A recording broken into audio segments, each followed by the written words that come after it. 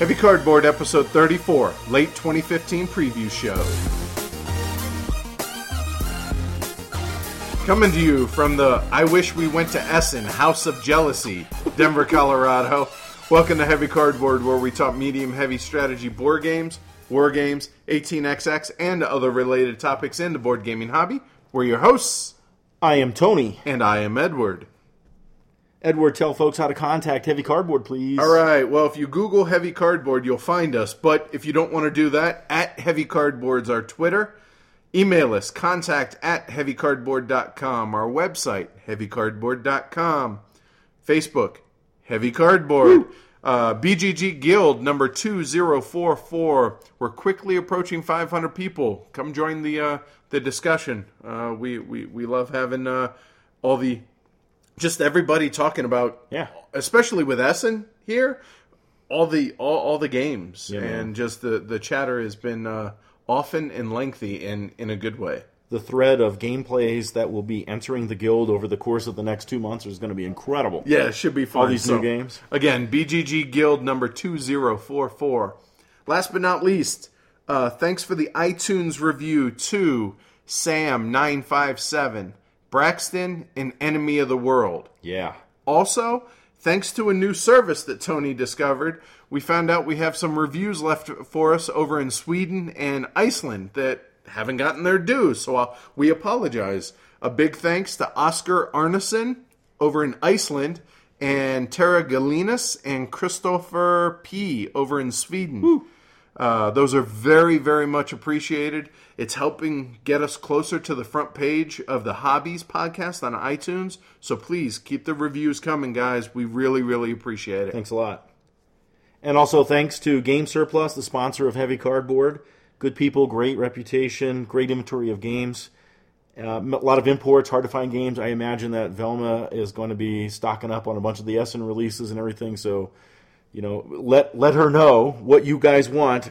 Games at GameSurplus.com. Visit their site, www.GameSurplus.com. Tell them Heavy Cardboard sent you, please. Yeah, just remember that they're going to get hammered with requests for games to get in. Soon. So be patient with them, because I imagine they're going to get a ridiculous number of emails. But no, seriously, if you guys would just throw in, hey, Heavy Cardboard, mentioned you guys, and we wanted to see if they have copies of Food Chain Magnate or Burano or whatever it is that you guys are wanting.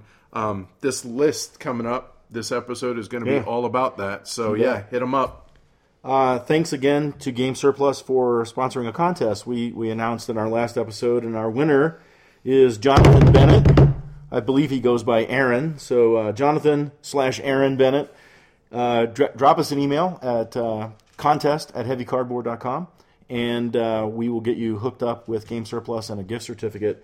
His 3 anticipated Essen releases were Food Chain Magnate, Nippon, and Tin Goose. So I have a feeling he's going to kind of like this episode. Big thanks again to Game Surplus, and congrats, whatever your real name is.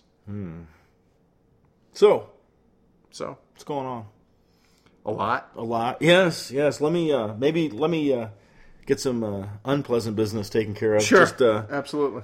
This episode is coming out late. My father-in-law's passing and everything. So I just wanted to thank everybody for the condolences they passed to my wife through me on Twitter and email and geek mail even and stuff like that. It was really, really sweet. We have just a really cool extended family around here with Heavy Cardboard. Right. And good community. My wife really appreciated it. Thanks, guys. Rock on. Good. I'm glad to hear it. It's I know it's been a rough week for you.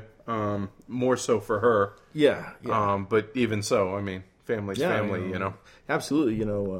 Wife and I have been married 32 years, so I've known Randy quite a long time. Sure. He's a good man. I'm sorry, but hopefully he's not in pain. No more suffering, baby. Yeah, so good deal on that. On to happier things. All right, so what'd you do last weekend?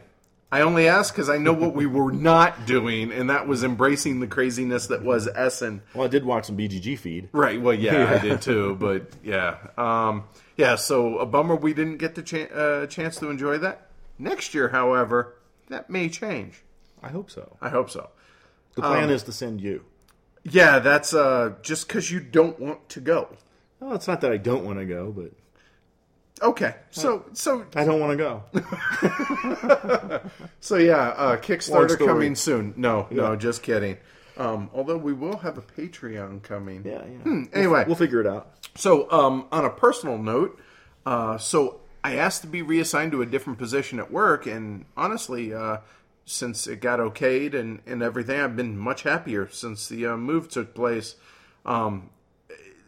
Yeah, it's better for my back because I'm not climbing all over helicopters and everything anymore, but it's more or less mental health, quality of life, just in a better place mentally with all that. More Twitter time. Just less stress. I mean, I'm in the back shop building harnesses and building the things that are going into the aircraft. So I'm happier. Cool. So at least temporarily, and we'll leave it at that. So yeah, that's good. So I am dragging some serious ass today because I got about Let me check. 3.5 Holy crap. 4 hours of sleep last night because Amanda and I went to go see Of Monsters and Men and excuse me, in concert. Amazon, which is Swedish, and Borns open for them. So we had Swedish and Icelandic reviews on iTunes live for us. Right. And last night we saw a Swedish and Icelandic band. Seems apropos. Well, you have to leave those bands some English reviews. Right. I'm big Of Monsters and Men fan, and it was a really, really good show. A lot of fun. Cool. Yeah, it was good. I just wish it was at Red Rocks, because Red Rocks is the best venue on the planet. Was it Pepsi Center? No, it was at the First Banks. In Broomfield. Yeah. Cool. Right on. So let's see. I saw Black Sabbath there. Oh, right on. Extra Life is coming in less than a month. Should be a lot of fun with Mark from Board Game Corner, Brett from Navoo Games, and our buddy Scott, or Skippin, from BGG, and a whole bunch of other people. Lenny, the crazy Kermit avatar. Yeah. He'll be there. But anyway, we're going to the Haunted Game Cafe north of Denver in Fort Collins, and we're hoping we can raise some money for a great cause and have a lot of fun with folks gaming. Children's hospitals. Yep. So we really would greatly appreciate any donations folks are willing to give, and we'll have a link in the show notes. The reason I'm laughing is Tony got us a couple of, I guess they're hats. I don't know what what you call them. They go on your head. Their elephant has a massive. If you guys go onto YouTube, we just did a Periscope unboxing of Imperios Millenarios. We just got a copy today. Maybe we can get Amanda to tweet a picture of us. Yeah, I'm sure she will. Yeah. So, oh boy. All right. Anyway, no, they're really funny looking. Really They are. cool. So let's see a couple other things. BGGCon related. I'm buying too many games in a virtual flea market. Shocking, I know. Also, speaking of BGGCon, I'm running a beginner's game, possibly two, of 1846 on Tuesday night at BGGCon. So technically before it officially opens, but we get there Tuesday afternoon. We'll be there Tuesday night, and I'm trying to pay it forward with a couple of guild training games at 1846. So if you're interested, let me know. I get it. Training. Ha! It really was on accident, but that makes it better, doesn't it? Yes, it does. Trains Also, make everything better. we are having the Heavy Cardboard Gathering on Thursday night at BGGCon in room 1113 at 8 p.m. Come into the guild on BGG, mention it, and hopefully we see you there. We'll have a bunch of giveaways and stuff like that. And it's possible we may have some big-time designers stopping by. So, that'll be fun to meet everybody. Last but not least, the Heavy Cardboard Secret Elephant, or Secret Santa, targets have been assigned. Yes, they have. I think the final count was 24 elephants in the exchange. Cool. Should be a lot of fun. I know I'm going to have a lot of fun with it. Did you get me? I did not. Did you get me? I did not. Okay. All right, good. There is one other thing I wanted to mention. Thank God, because that means I get an extra present now. Right? One from you, one Right, from and mine, then one from and the then you- Secret Elephant, Yeah. right. So we started Periscoping. We've done a couple of unboxings. We did it when we got Food Chain Magnate, and we did it now with Imperios Millenarios. And we're also doing kind of little Q&As and stuff. So yeah, that's cool. If you're not familiar with it, it's a little like instant film, interaction. You guys Twitter can ask live questions. streaming. Yeah, you guys can ask us questions. So keep an eye on that on Twitter, and we'll be doing that periodically. That's all I got. You got anything else? No, sir. All right. What new games have entered the family? Nothing really. Nothing? No. Cool. Me neither. All right. So what have you been... And you've not been playing anything either. No, right. No, all right. First off, obviously, Food Chain Magnate. Joris and Jeroen were kind enough to send ours a little bit ahead of the most everyone else. Thank you, fellas. So very much thank you. Not that they're listening, but still. So we've gotten a few games of that in. That's been fantastic. Also having arrived is Imperios Millenarios, which arrived just before we started recording. Way cool. Very cool Civ game. We'll talk about that more in the episode. Mm-hmm. Also got a copy of Panthalos, which is a worker placement with direct conflict in it. It's from Essen last year. Completely flew under the radar. And nobody's talking about it, so I'm really anxious to give it a try and see if it's a bust or if it's just, one of those games like Craftsman that just didn't have any buzz and ended up being a really good game. So I'm excited to try that. Got a What's Your Game? Asgard. Another worker placement, kind of off the beaten path. Vikings. Vikings. There you go. I got one game that was 3 years in the making. It's an expansion for one of the very first games that I ever bought when I got into the hobby, and that's the Conflict of Heroes solo expansion. When I bought the game, it came with the solo expansion when it was ready. They said it'd be a couple months. 3 years later, finally got it. So yay, Academy Games. Thanks for getting that out finally. Last but not least, Amateurs to Arms. I actually purchased that from a listener in the Great White North. So thanks for that. War game. What is the theme? It's a War of 1812. All right, just Amateurs to Arms. I was thinking American Civil War. You could make an argument that it could be that. It could be the Revolutionary War. I get it. Sure. Cool. Right on. Yeah. So how about you? What have you acquired, sir? Wallace's Rise of Empires. Thank you, Velma. Imperial 2030. I found a copy in Canada, and it's the PD Verlag version. So it's got the board is cool because it's German on one side and English on the other side. So I kind of dig that. I'm excited to be able to play both that and the Imperial because I have Imperial and we can compare and contrast. Yeah, I would like one of our episodes to include such a conversation. Yep. I bought the Isle of Skye. Because, it's got a market thing in there. You can set the prices. You know how I am, but I was clever, and I said, look, honey, look at this tile-laying game. You like tile-laying games. So yeah, it's pretty cool. So you snookered her into it? Yeah, she's like, yes, I think I would like that. So right, she did, actually. Cool. So, yeah, that's cool. She always makes piles of money, so I'm always hosed. Let's see. It's a good thing she's in charge of your finances. Yes. 1849 made it. Medici. Let's see. Kleiker. I made my own copy of Neue Heimat.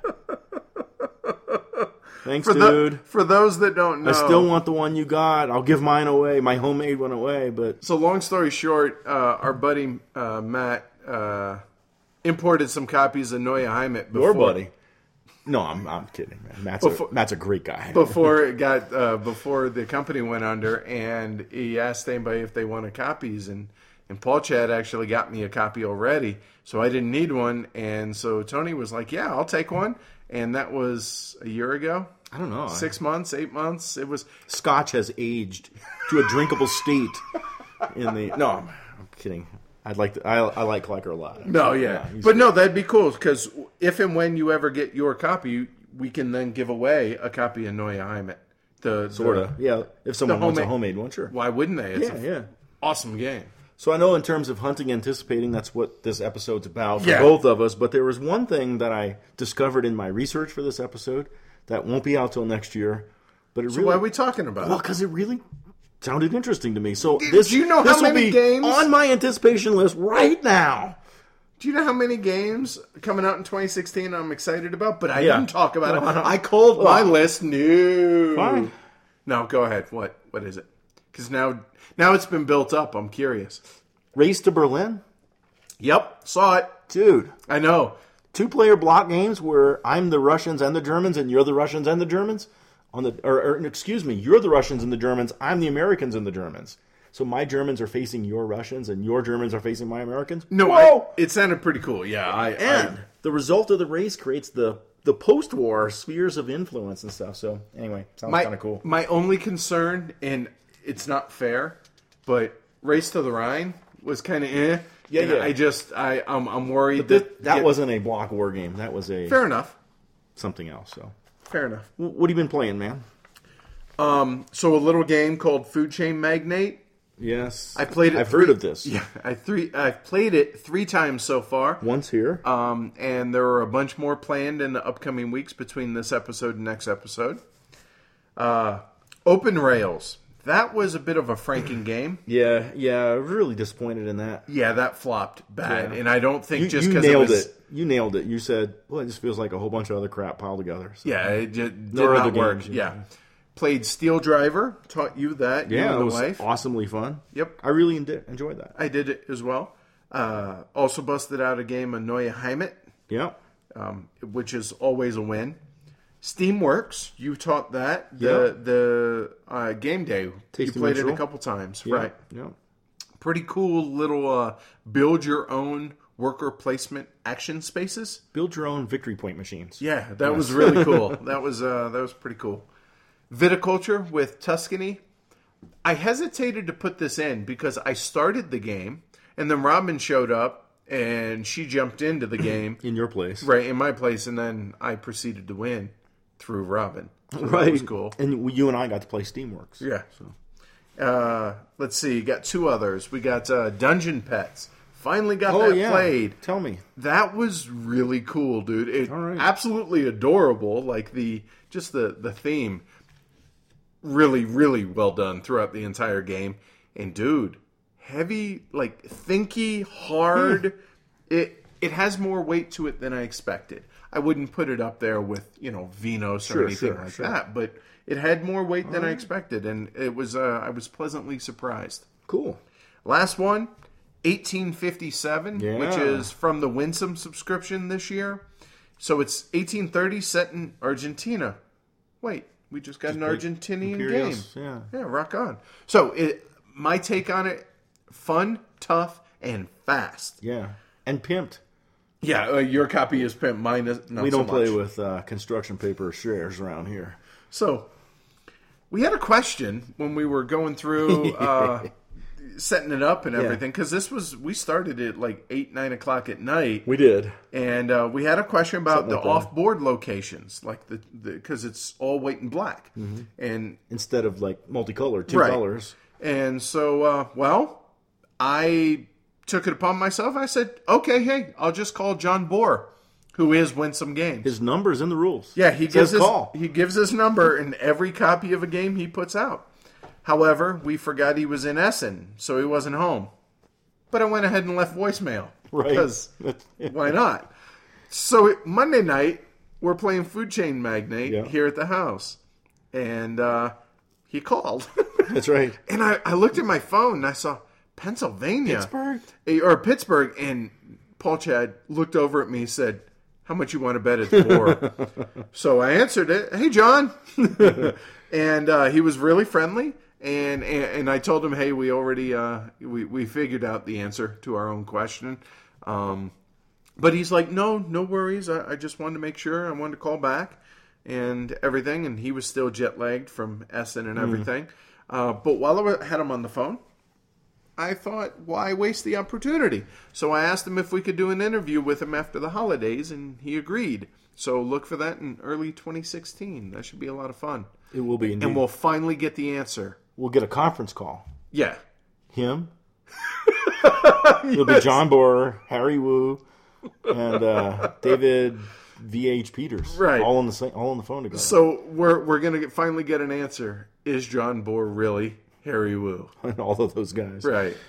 So that's what I got. How about Cool. you, Len? In addition to the things that you and I played together that you mentioned, I got some plays of Medici in, Flower Power in, Downfall of Pompeii. Which is always fun. Always fun. Patchwork and American Rails. And what were your thoughts on American Rails? It was very winsome-y. Okay. And it was very, very cool. the way the board developed was really pretty exciting. And Tony KR said, "Wow, this is like a Winsome that I can actually get other people to play because it's prettier." Right? Well, because it's prettier, and I don't know, maybe. Well, I don't know. I mean, it felt like a Winsome to me, so I figure hey, if you can get somebody to play that, you can get somebody to play any of the Winsomes. So cool. But this is not a Winsome, of course. No, it's a Quinn game. Quinted Games, and it's a right? derivative of Chicago Express. Okay. Yeah, I'm anxious to get a play in that in the next couple of weeks. Yeah, it's pretty cool. Interesting turn order mechanic. Cool. All right, so we got our copy of Food Chain Magnate, and I've played it 3 times in the first 3 days that we had it, and we decided we're going to review it next episode. I played it once, plus a virtual play. More on that later. Okay. But since we have it, and almost nobody else has played the game, at least here in the States, we thought, why don't we do kind of like a mini trailer? High-level trailer or whatever. But, without giving away too much, because, we're going to talk about this game a lot in our next episode. In fact, in sitting together at the table before we started recording tonight, we were talking about various points of the game, and we had a lot of actual disagreements on perceptions you had versus me and me versus you, as well as agreements. Right. And we're like, wow, next episode is going to be awesome. Yeah, I totally agree. The reason we were kind of going over it is because unlike any other episode that we've done before, we've never done a trailer on one episode and then gone straight into a review on the next one. So we don't want to say too much, and take away from that, because that's going to be feature-packed next episode. Yeah, it will be. It should be some interesting discussion. I think it's going to be a lot of fun. You taught me the game the other night, and so that was my one play. My virtual play was I dreamed Food Chain Magnate. Which is so crazy. That night when I went to bed, I dreamed about placing my restaurants and weren't worrying about where the doors were and everything. Had you taken any Ambien that night? Okay, all right. No, so I wrote Joris and Jeroen and said, "Dudes, thanks, you made me dream about your game." That's pretty awesome, man. Food Chain Magnate, logistics game, right? Like so many Splotter titles, it's a logistic economic game at its heart. And, the main engine to those logistics are the distance between the houses and the restaurants, and what the houses demand and what your restaurants cook. That's the heart of the logistical puzzle. And then it's a hand management game, too, where you're able to build your deck by selecting cards that you want in your deck, but it's not really a deck builder, because it's not like you're not drawing from a deck. You have full access to your entire deck. I can play cards. The same cards every turn if I want, right? That kind of a thing. So it's really about managing what cards you want in your hand.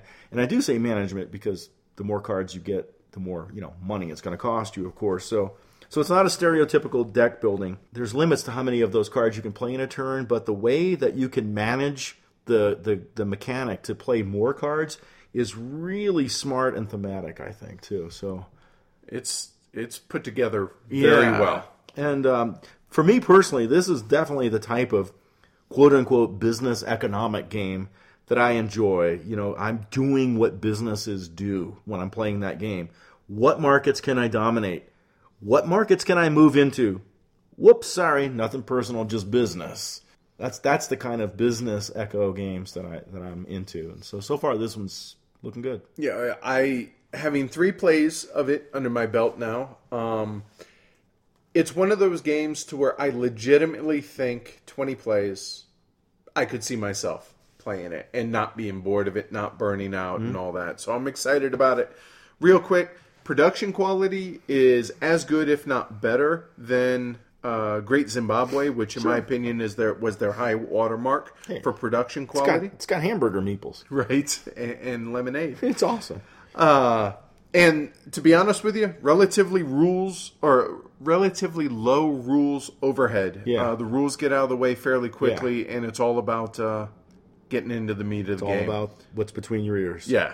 It's we are, I don't want to say pleasantly surprised, because I don't think that's fair, because I had high expectation. I Yeah. mean, this was about as high a expectation as I had for any game in Essen. Yeah, in the context of the rest of this episode about expectations of games coming out later this year, this was definitely high on both of our lists in terms of anticipation and expectation. And up to this point, it has not disappointed. Sure.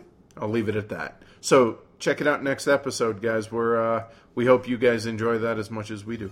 That's Food Chain Magnate. All right, so you're going to tell the folks a little bit about the Knizia Classic, Medici. Yes, indeed. I love auction games. I know you do too. Paul Chad as well. And Medici is an auction game that I've wanted to get a copy of for a long time, having always played a friend's copy. Right. And the iPad version. So it was time to just get a physical copy, I thought. So Medici is a 1995 design by the famous Dr. Knizia. He of the bow ties. He of the bow ties, really? Yeah, he loves his bow ties. Interesting. I have a 1997 print from Rio Grande Games. That'll matter as we talk. And it plays about 6 players and 10 minutes per player, roughly. What's going on in the game is over the course of 3 rounds, the players are going to auction off sets of goods that are drawn from a deck of cards that are those goods. Later versions of the game have tiles that you pull from a bag, right? After each round, the goods that a person has acquired and loaded onto their ships will earn money for their owners. At the end of 3 rounds, the player with the most cash wins. Money is victory points, right? So a player to create this set of goods, this offering, is going to draw from 1 to 3 cards from that deck to form an offering. The deck will consist of 5 different kinds of goods. Each type of good has 7 cards. They're numbered 0, 1, 2, 3, 4, 5, 5. There's 2 5s. With fewer than 6 players, some cards are removed from the deck, so you can never quite be sure what the mix of goods and values is going to be, unless you're playing with 6, and then it's Katie bar the door. So, that offering of 1 to 3 cards is then auctioned off to the highest bidder. And if nobody bids, those cards are out of the game for that round. So, you could end up in a situation where there won't be enough cards to go around at some point in that round. So each player has a ship that can only hold 5 said cards. So if I win an offering of 3 cards, that's going to take up 3 of my 5 slots in my hold. And now I can only bid on offerings of 1 or 2 cards. So if Ed likes to pull 3 cards, then I'm going to sit and watch all you guys bid for that, right? Which is very much a strategic decision. Yeah, yes. Players can definitely cut you out of certain offerings. Once all the players have filled their ships, and as I mentioned before, if goods leave the game, maybe not everyone will have a full ship. Or the deck is exhausted, one of those 2 conditions. The round's over, and it's scored. So the players with the most points on their boat. So I got those 5 cards numbered 0 through 5. What is my value? What is your value? We're going to compare those values. So if I had a boat worth, say, 15 points, which isn't bad, I'd probably earn some money for that. The amount of money is going to be, it's going to vary really based on the number of players in the game. But if I have the biggest boat, I'm going to earn $30. And when you start the game with $40, that's a pretty significant goal. Each player will then deliver those goods from their ship into the marketplaces on the board where we're going to record how many of each type each player's delivered. So if my 5 cards were 3 spices, 1 grain, and 1 fur, that's what my delivery was. So for each one of those goods, I'd move up 1 notch. So I'd have level 3 on the spices, for example. And for each type of good, we're going to go through and in each day, each of the 3 rounds, and say, okay, who delivered the most spices? Who delivered the most dye? And those people, the person that delivered the most is going to get $10. The person that delivered the second most is going to get $5. Plus, there are some bonuses you can earn if you're really like delivering the hell out of some of those things. So, and then it's on to the next round, and that delivery record remains so that I can continue to deliver furs or grain or whatever. So this combination of how many cards should I put in this offering and which players right now have how many open spaces on their ships and how much money do they have? What are the numerical values on the cards that I'm drawing into this offering? What types of goods are in this auction versus on player ships? And it's this stuff that makes the valuations for the auctions tense and interesting. And very enjoyable as well. It is very enjoyable, short too. I mean, 6 players in an hour. That's unheard of for a non-party game. You know? Yeah, and with the intense auctions, I really feel like I get a lot of bang for the buck for this game, and it's never the same game twice. Just because of the way people bid and the way the lots come out and what are my tactics for this particular round. I love the auctions in this game, but my lord, am I terrible. I am just horrible at this game. I'm not very good either. The next time I win it will be the first, I think, and I've probably played it half a dozen times. Right on. So I mentioned I have that 2009 printing or 2007 printing. Right. 2 years after it first came out. Yeah, right. And there's been several printings in several languages and everything, and just about every graphic design choice in my copy and every copy I've ever seen has just been bordering horrible, if not horrible. The scoreboard, like in my copy, the scoreboard, the fonts, the artwork on the cards, the delivery area, just not well put together. No. Okay, all right. I maybe the 2006 Rio Grande's the least offensive. I don't know, but I'll be honest. I think that's the one that I've played before. It has kind of that the like democker looking kind of track in the middle. And the scoreboard's like brown and white. Yeah, something like that. So that I'm used to that, so it didn't bother me. Sure. But I saw the copy that you got, that you guys were playing the other night at game night. That thing was just offensive. Yeah. I'm curious as to what the listeners think is the best edition of Medici that one should own, because I would probably like to try to acquire that. So let us know what you guys think. It's not an easy game for newcomers because it's hard to kind of grok the valuation progress at first. You know? I was just going to say the valuations are going to be the real hard part to really, like, I have no frame of reference. What should I be bidding? You know, but you know, for what I get out of the game in the short period of time that it takes to play it, I really feel like it rewards repeated play, though. Agreed, totally. There's one downside. The random. I know where you're going. The game length makes it tolerable. Absolutely. Okay? With it only being, say, roughly 45 minutes to an hour and 15 minutes at most, probably. But the random tile draws, if you did your best guess and you bought that, 3 offer, and now you only have two spots available in your hold, somebody draws out 3 awesome tiles. Yep. You can't even bid because you gambled on taking a adequate offer earlier in the round. So that can be a bit frustrating when you just get boned by the luck of the draw. Indeed, I feel like you can't be greedy, fill up your ship too soon. Just keep your options open, don't overpay. But even with those measures, it can still get you. But maybe that's why we haven't won. I'm always the first to 5. No, right. I think Medici is a Hall of Fame game. It's great fun. Yeah, really? It really is. I love auctions. Maybe I'm tainted, but great fun, interesting auction. Plays 6 in a short window. To me, and this is why, it's good heavy cardboard filler. We we played, 5 of us played while you cooked. Yeah, sure. Right? Sure. So it's like, we need to do something that'll last 40 minutes. Okay, great. Let's do but we still want to be challenged. That's fair. But so like, if you don't like auction games, you need to stay far away from this one because it won't be a Hall of Fame game for you because there's no theme here. This is an auction game. So 6 rating for me, Hall of Famer from Dr. Knizia. For me, I would put it at the 4 level. I think it's the graphic design problems knock it down. Okay, fair. For me, plus, to be honest with you, if I want a short, heavy auction game, I'm going to pull out Neue Heimat before I would Medici. But if we have 6 players, I can understand where you're going with that. Right on. That's Medici.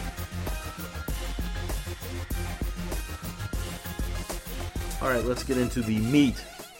This list of anticipation games. All right, so 2015 anticipation. Well, the rest of 2015 anyway. So welcome to the second annual Heavy Cardboard Preview Show. Ding, ding. Essen has come and gone, and while we're sad that we didn't make it, there is a lot to be excited about. With the exception of a single game, Food Chain Magnate, we have not gotten a chance to play any of the Essen releases, so it seemed like a good time to do our next preview show. This episode is going to cover the top games that we are most looking forward to between Essen and the end of 2015. This list will only include games expected to be released and playable in 2015 calendar year. Expected to be playable, yes. Right. So if a Kickstarter just started up, that's not going to be on this list. That'll be for next year. We plan on making this a biannual thing, with one show early in the year and a second show probably in late summer, but likely a bit earlier than this one was. The format that we've chosen is to break it down into two mini lists, one for expansions and then the main list with the full games. We each have a number of games and we'll rank them on our 1 to 6 scale. However, this time using that scale for anticipation. Right, anticipation. So we're not judging with our 1 to 6 scale how good we expect the game to be, although we're going to do that too. The anticipation scale uses that same 1 to 6 scale, and it's really like, how excited am I to get this game to the table? Right, to try this game, to play it, and whatever. So if it's a 1, it's only on this list to warn everyone off of the game. It's another one for the fire. Likely not going to have any on here. There was one, but it got cut. If it's a anticipation of 2, it's needs to be deleted from this podcast, because why the hell are we even talking about it? Although, now keep in mind, let me preface real quick. You and I have made our individual list. Yes. We swap list for the games, but not anything else. Nothing else. Just the titles. Right. I know your titles, you know my titles. Right.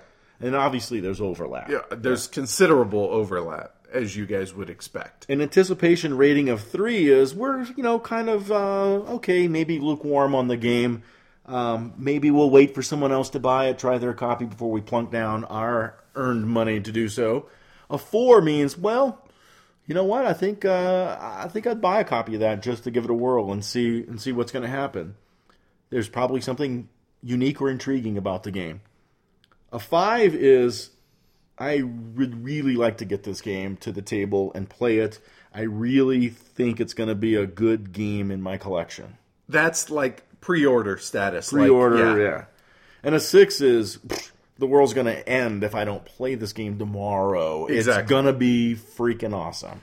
Food Chain Magnate, like we said, is not going to be on this list. We already got it. We've played it. It would have been a 6 for both of us. So just to give you a frame of reference. Absolutely. Okay? And we're really bad about ranking stuff. So we took the easy way out and listed them alphabetically instead of numerically. Yeah.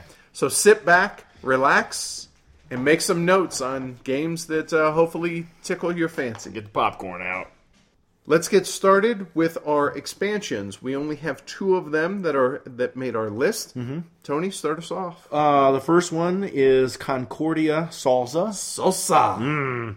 There are 2 new maps. It's Concordia is Matt Gertz, and Salsa is being released by PD Verlag.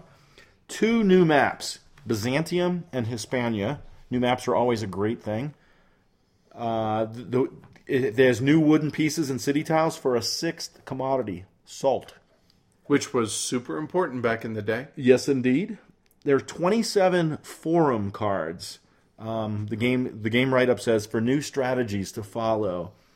And it is playable with the base game as well as the Britannia and Germania maps as well. So I enjoy Concordia. I don't know what you think of it. It is, I really dig the game. I do as well. It doesn't hit the table as much. It's not one of those games that's just clamoring to get out on the table. You will play me type thing. But we're Gertz fans and stuff. It's enjoyable. Yeah.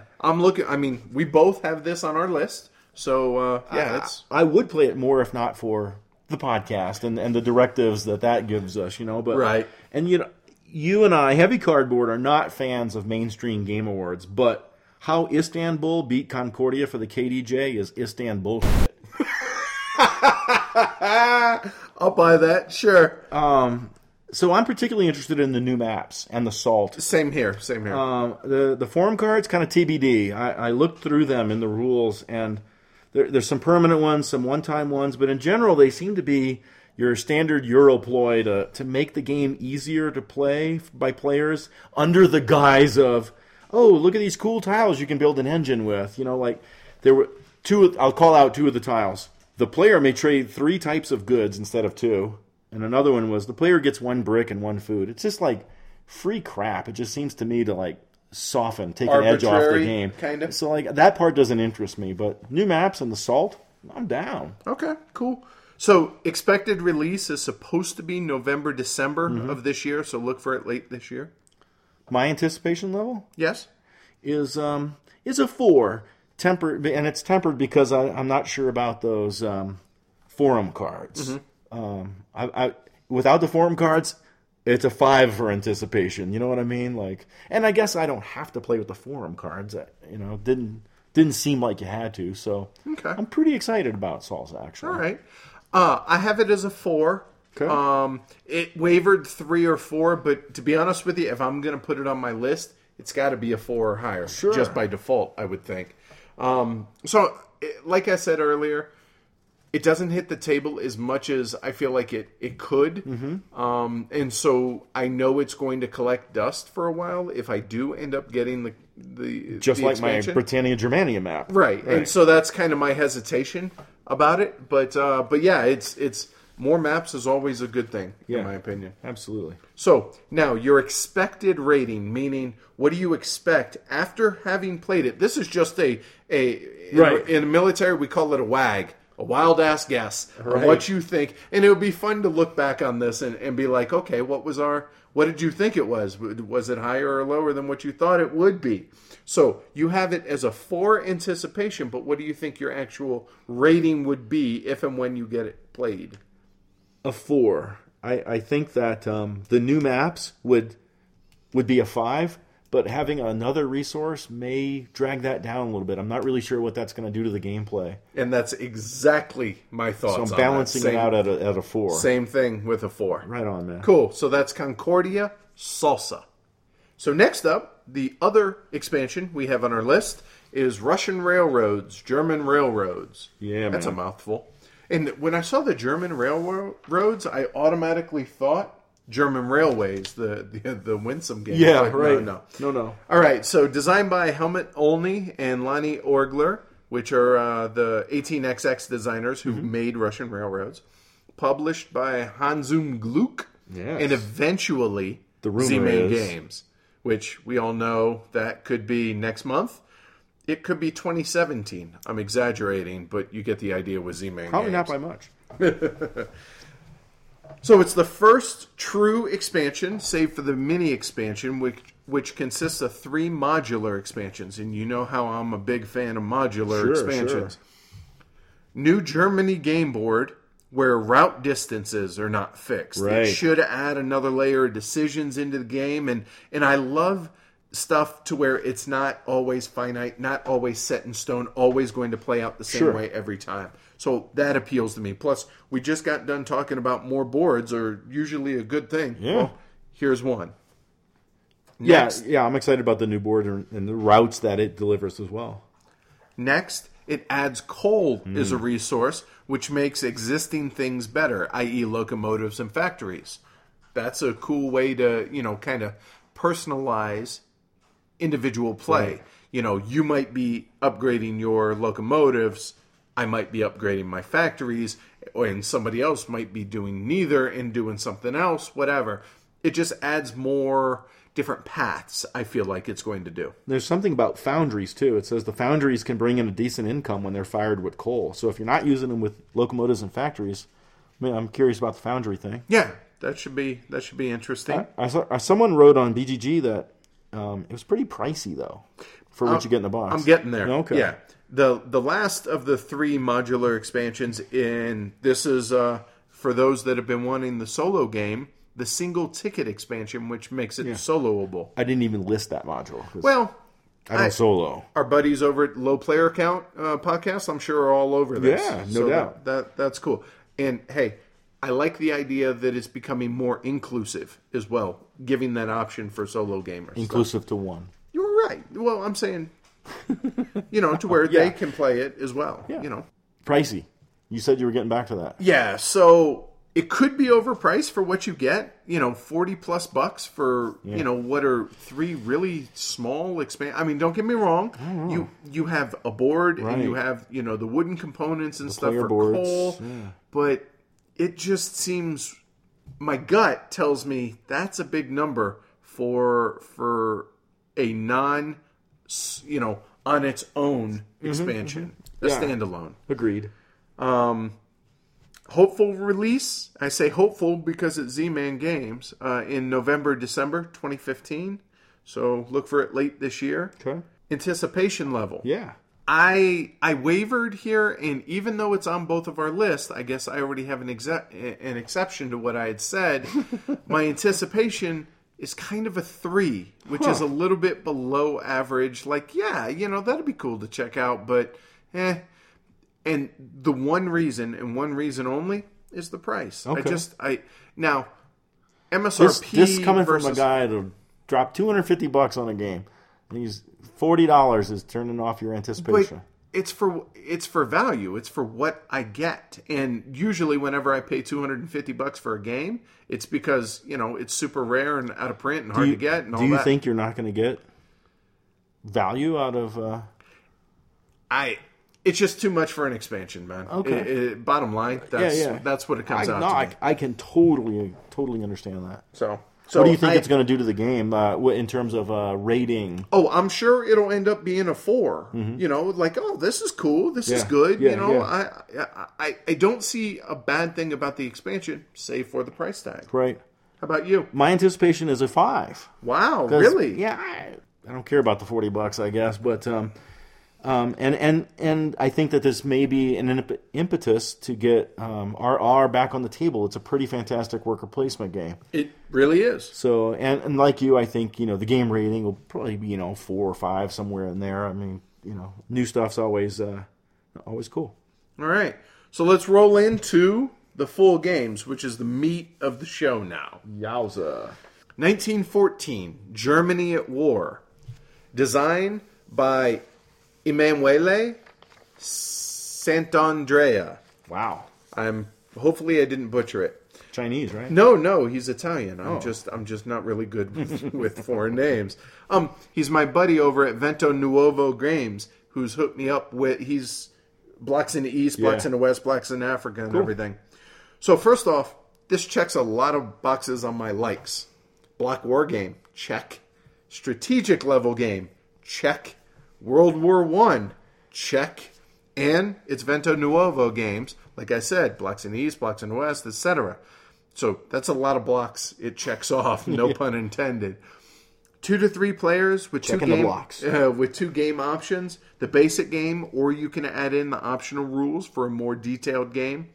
The production is absolutely beautiful. It's just like all the other games that they have put out. Just really high-end production quality for block war games. They have a great track record with the World War II games, so I'm giving them the benefit of the doubt. Again, I haven't seen the game. And the rules are out there and the pre-orders are open.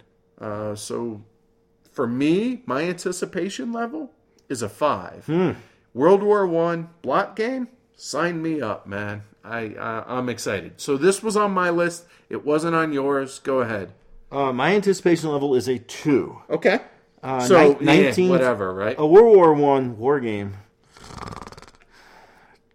Do I get to dig the trenches or just like 1914 was the best 4 months of the war in terms of maneuver and strategy. Because otherwise it was just trench warfare for the most part. Yeah, so like if you want to play a World War I war game that models 4 months of the war, knock yourself out, buddy.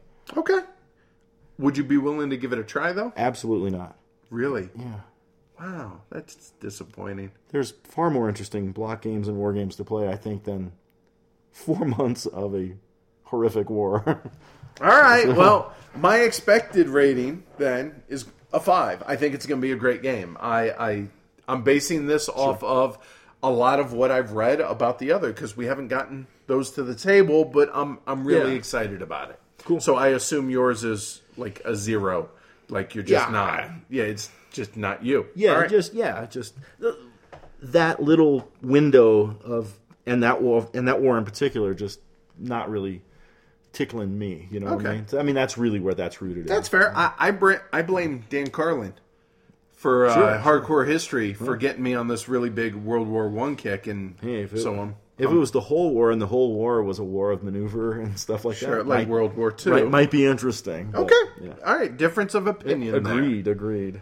All right, next game on the list. This was on both of our lists or just mine? Just yours. Just mine. Barely missed mine. Barely missed mine. And that's Bretagne from Placentia Games and Postscriptum. It's a 2 to 4 player game, plays in about 120 minutes by Marco Pozzi. First off, I kind of dig the notion, the theme, or like we don't care about theme anyway, but building lighthouses. Dude, I'm a huge lighthouse fan. I know. I am a fan of the theme, absolutely. Here's what kind of weirded me out, though. This is from the rule book. There are 3 kinds of lighthouses: heaven, purgatory, and hell. Do they mean easy, moderate, and hard, or are we building like Gates of Hell? Gates of Hell lighthouses, or I don't know. But anyway, it looks like you're managing workers, resources, money, and weather to build these lighthouses. I didn't have time to really dig into the rules, just a cursory glance, and picked up that heaven, purgatory, and hell thing. Just kind of went, whoa. And it just looks like it has some potential to me. I agree. There were 2 things about this game in particular that interested me. Shoot. First off, the theme, like we said, with the lighthouses. The second thing is, A, it's worker placement, right. And B, there's kind of this variable timing on when you can score, either when a lighthouse is finished being built or at the end of the game.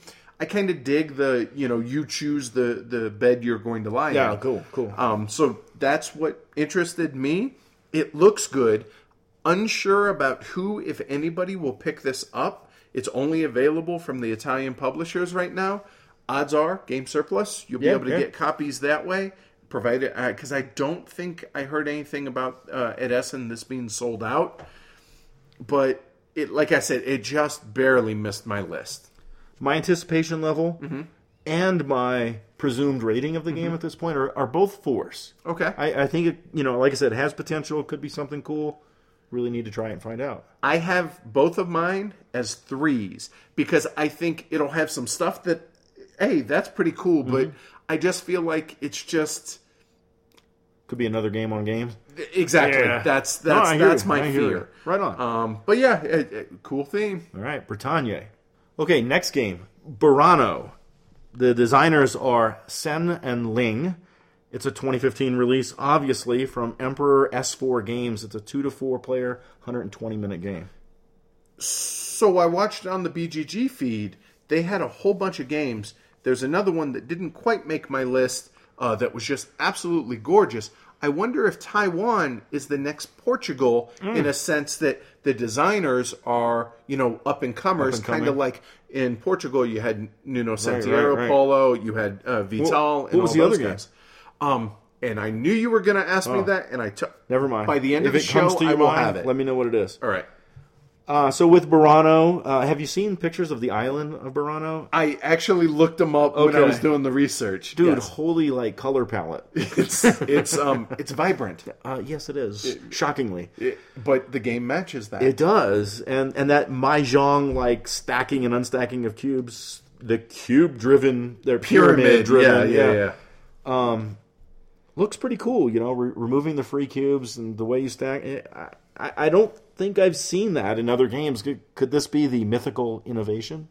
It very well could. I do know that this was on my geek list and kind of on my radar for the last few months. And it was more or less just kind of, that looks interesting. Yeah. Okay. And as we got closer and closer to Essen, the hype about, or the buzz around this game just got higher and higher. Sure. And at Essen, it was on everybody's, list of stuff, and it sold out like that. Yeah. At Essen. So that's a good sign, at least as far as... It's a sign of the hype or a sign of some people have played it and spread the word a little bit or something. Right. My anticipation of Burano is a 4. I'm hoping that the game will also be at least a 4. Both of mine also are 4s. I'm hoping it's higher. But because it's just that unique mechanic. Not just that, but I mean, listeners know I like kind of muted, color palettes on games. Like you look at, What? the Spielworks games. I Right. like that kind of mute. But I gotta say, this game super vibrant, super, Opposite of muted, right? but beautiful in its Yeah. own way, and really fits the theme that they're going for. Appropriate to the island. So they're yeah, modeling. I have it as both 4s in anticipation and expected rating. I expect it to be above average. But that said, if I was able to order a copy right now, I'd do it. Absolutely. Cool. That's Burano. All right, next up on both of our lists Yes. is the Deluvia project. But let's face it, y'all knew it was going to be on mine for sure. Why is that? Let's see. Designed by Alexandre Garcia and published by Spielworks. There you go. All right. 2 to 4 players, 120 minutes. The Earth is overpopulated, and the first Sky City is now planned, named the Deluvia Project. So you manage the construction of this Sky City. Let's see. Worker placement, Spielworks. Oh, and Vital Lacerda is a fan of the game. All right, I'm in. Yeah. Sold. All right.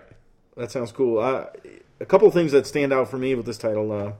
Number one is the way the market works. Everyone has this little Zeppelin counter, and steampunk theme, I don't care, right? Right, But it's sure. some freaking weird Zeppelin. And Not lead. No, not Led Okay. Zeppelin. All right. Okay. Hopefully this game will not go over like a Led Zeppelin. You put your Zeppelin on a row or a column in the market, and then you could buy on your turn in player order. You can buy any number of the tiles from the market in your row or column.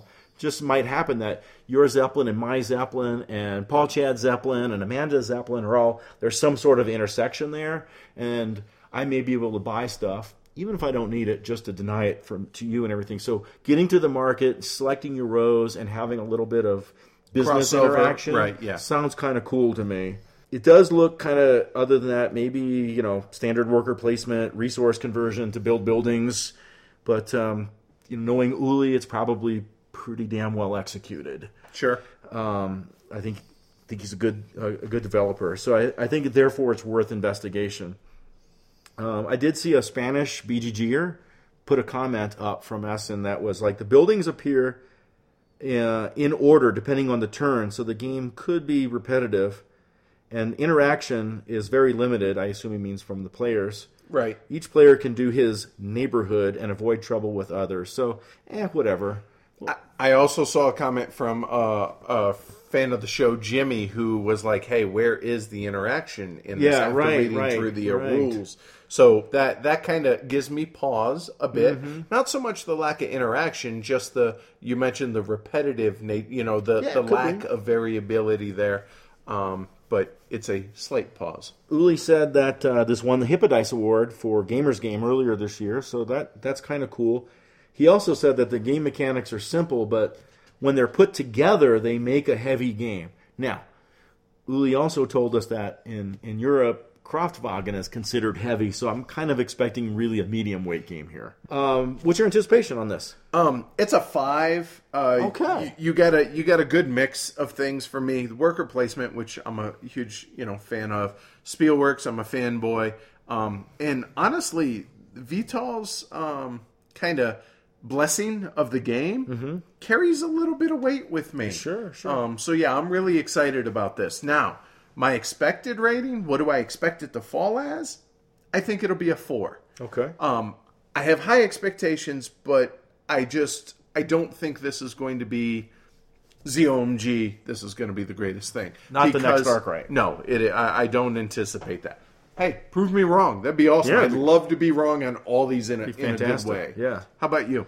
Anticipation level 4 Okay. for me. Definitely want to see how it plays out, and I think the same as you. I'm anticipating the game rating to be probably around a 4. Okay. That's the Deluvia project. So let's stay with the Spielworks theme for a second here. I'm on board. All right. It just so happens they rolled alphabetically. They All did. right. Haithabu is the next game on both of our lists, correct? It it's is. on my, yes. Heidenheim and Molter are the designers. It's a 2 to 4 player, 120 minute game. Seems to be a common thing, 2 to 4 players, 120 minutes. Right. And again, i.e. Spielberg's. standard Euro Standard time. Euro. Right.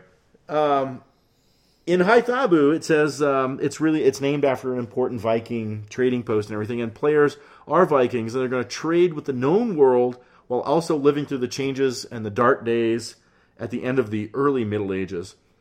In the game, the player is going to take turns performing individual actions on an action rondel. Right. Okay, rondel? Right. Okay, I'm listening.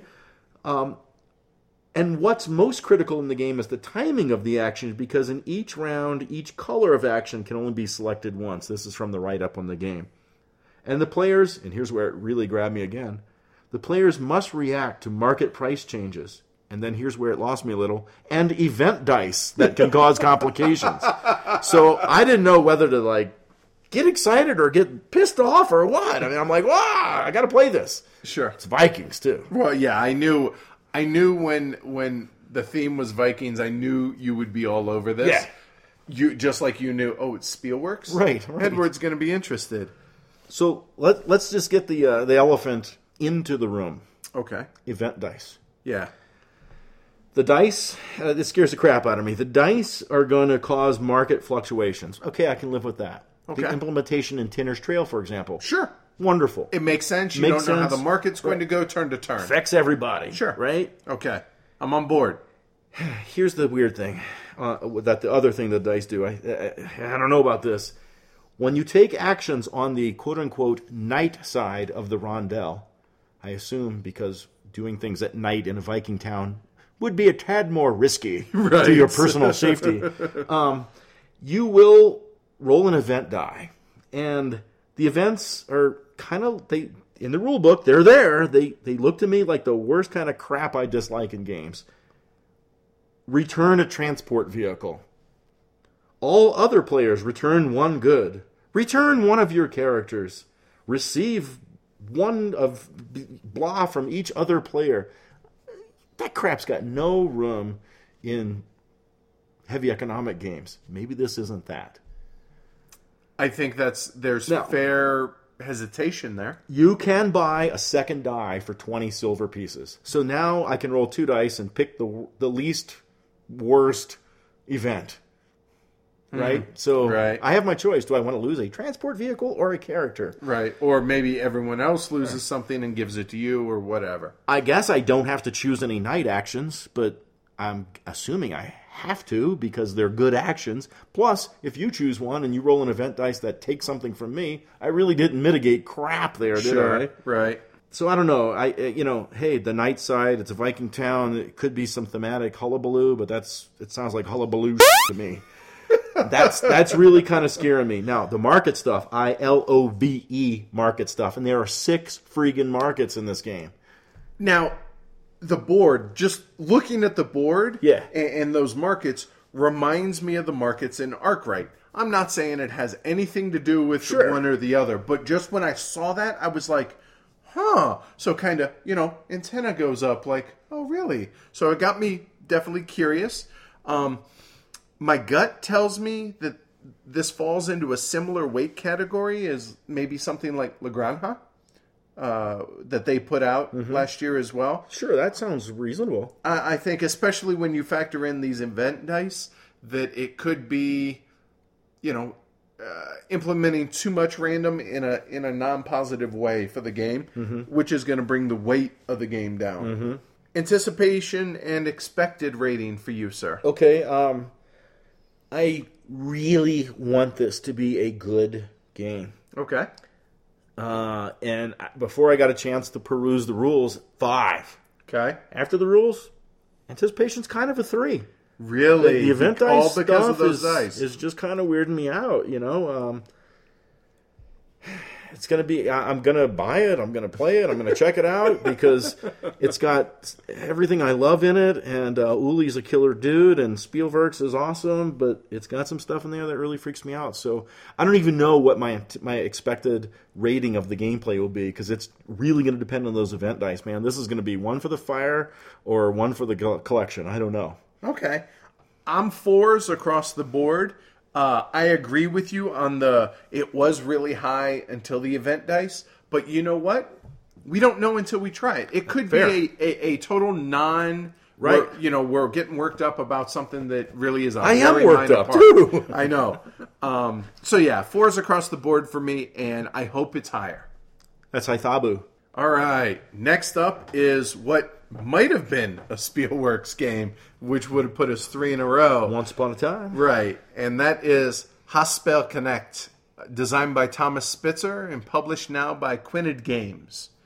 So this is the third game in the designer Thomas Spitzer's Cole trilogy. Mm-hmm. The previous 2 games in the series were Röschefort, 1769 to 1890, and Cole & Colony, both published by Spielworks. Mm-hmm. However, Spielworks backed out, and so Quinid picked it up. No one is 100% sure as to why that happened. However, it makes me nervous. It gives me pause, the fact that, hey, here's this 3-game series and now one is going to a different publisher. So that's my apprehension about the game. Mm-hmm. I'm going to get it because I'm going to complete the series. But Quinid Games isn't exactly known for heavy games. And the fact that the first 2 in the series very much are, this makes me think maybe this one won't be. You know what I mean? Mm-hmm. I love the theme, and I love the first 2, but I just don't know if this quite fits with the other 2. I hope that makes sense. Why my apprehension? Yeah, it definitely does. It looks great. It looks cool. It might feel like one of those, a book trilogy where the author died after the second and somebody else wrote the third or something like that. I mean, hopefully not, Not that we're wishing this on Mr. Spitzer here. No, but it seems like the possibility of a disconnect from the first 2 is there, is what I'm saying. Sure. I definitely look forward to trying it. I like mining themes. The other 2 games I thought were okay. I really liked Röschefort. I do need to do Cole & Colony again because I had 102 freaking fever when you taught it to me. And yeah, that was a bad idea. I had to quit and go to bed. I was really jacked sick. Up. Right. And so I had a horrible time. So yeah, and this one's got a hexagon layout on the board and stuff like that. So I don't know. It's gonna be different. Right. It's not gonna be like the other 2. The one is not like the first, or you know what I mean? So, but they do have that theme, and the theme comes through on both the games, in my opinion. So we'll see how this plays out. I have it pre-ordered. Okay. So I'm looking forward to giving it. What is your anticipation and your other rating? So my anticipation level is I'm definitely looking forward to it. It's a 4. It should be I'm hoping it's a good game. I'm really hoping that it's a one that stays in the collection to finish the series. However, my expected rating, because of my apprehensions and everything, I expect it to fall below average. I hope I'm wrong. Man, I want to be wrong on this. But yeah, that's it. It's a 4,3 for me. Okay. Definitely a 4 in anticipation for me. I'm looking forward to playing it. Like I said, giving it a try. Definitely probably want to do Cole & Colony again first. Sure. Just to get that one back in my skull. Uh-huh. But I just have no way to gauge what I think the game might be. Hopefully, I guess my guts are going to say, well, most games are 3s or 4s in the world. Really, in my opinion. So it's probably going to be in that area. Okay, and that's Haspel Connect. Next up, we have a game that we actually just got today in the mail, and that's Imperios Millenarios. Designed by Juan Carballel, published by El Dragon Azul. Yeah, what a cool name. Yeah, I know it is. The Blue Dragon. Well, so this is an Argentinian Civ game, and I got to be honest with you, for the last 2 years, this has been one of my grail games. I have no idea how to play the game because didn't even come with rules. It did because they're translating the rules right now. Unless you can speak Spanish. Right, and or read Spanish for that matter, and I can't do either of those. Yes. So it was impossible to get unless you got one of the limited quantities produced in Argentina. A reprint was announced earlier this year, and we've been lucky enough to get a copy. Thank you to El Dragon Azul. It's a Civ game with some deck building and role selection in it, and it's kind of a riff on Civ, but it's playable in 2.5 to 3 hours. That's what thrills me right there. It's I'm I'm fascinated by this game, and I have when I've seen the pictures of it over the last couple years. The reprint should be available in the U.S. Probably in November. It's built like a collector's edition. It comes in a wooden box. Yeah. It has this eco leather. Pleather. Yeah, well, but it's nicer than Naugahyde. leather. Yeah, it's just it's fake it's faux leather. It's very cool. It's got the grainy texture and everything. Right. That's the map, as well as the little player board things. And parts of the box are covered with that too. Right. So it's well produced. The rest of the pieces are all plastic. But yeah, I'm excited to get the rules and get this thing to the table. Yeah. So, do you have anything to add on that, sir? Yeah. I didn't really know tons and tons about the game. My first time actually seeing the game physically was obviously tonight. Yeah, me too. Yeah. But I'd seen it. I'd done my homework. Just beautiful map. I'm a map freak, so I'm like, oh my god. And a Civ Builder game that can play in 2 to 3 hours. Civ Builders can be a little wonky sometimes. If you find a good Civ Builder, you found a gem. It'd be great if this was a gem. Man, I'm hoping so. Plus, I'll be honest. It would be cool to see a game from a non-traditional game-producing area of the world. Yes. Not many games coming out of Argentina that I'm aware of. Maybe Argentina will be the next Taiwan, which will be the next Portugal. Right, exactly. So yeah, as far as anticipation level, what do you got? A 4, because Okay. I'd like to say higher, and maybe it should be a 5, frankly, after seeing the box and the map. And understanding that it's like a 3-hour Civ game that's a riff on a much, much, much, much longer Civ game, which is a freaking fantastic game in its own right. So, I'm going to go ahead. I have a 4 down here, but I'm going to change it on the fly to a 5. Rock on. And I have no idea. Like I said, Civ games could be wonky. This could be a 3. This could be a 2. This could be a 5. I don't know. What do you expect it to be? Pick a number. Get off the fence. All right, 4. All right. So for me, anticipation level, it's been a grail game of mine for 2 years, dude. Is 6 even high enough for you? Yeah, right. It's a 10. It's very much a 6. I'm happy with the component quality that the second edition has. I don't feel like, man, I missed out, with the wooden box of the first edition and everything. Right. They kept true to that, and it gives you a collector's edition feel without it being a collector's edition. You know what I mean? Yeah. So my anticipation level is a 6. My expected rating, I expect this to be good. Oh, nice. I'm rating it. I like your attitude on that. I'm giving it a 5. Yeah. You know what? I hope I'm wrong. And by wrong, I mean it's higher. Awesome. I hope. So I'm giving it anticipation 6, expected rating a 5. And that's Imperios Millenarios. All right, the next game on our list is Lignum. Both of our lists? Oh, absolutely. Okay. I back this. That's right. This early on. Yeah. I've pre-ordered it. Yeah. The designer's last name is Humor. It's being published by Muka Spiele, and it's a 2 to 4 player, 120-minute game. Where have we heard that before? Have we? That's new. Really? Lignum, Tell me more. which is Latin for wood, sheep for lignum, is a game. It's a game for lovers of complex strategy games, is what they say. Hi. Yes. Table for 2? Ding. Garçon. After cutting and transporting your wood, don't think your job is finished. You still have to optimize your entire processing chain. When I read that, I was like, oh, yeah, okay. Tell me more, right? That sounds hard. I like that. If your supply lines are set up and the timber has been approved for felling, then the players can claim an area using secretly selected cards. Okay. Since each of the areas contains different amounts of food and wood, the players must learn to recognize and adapt to their opponent's strategies, because if multiple players in the same area, it's less to go around, etc., etc.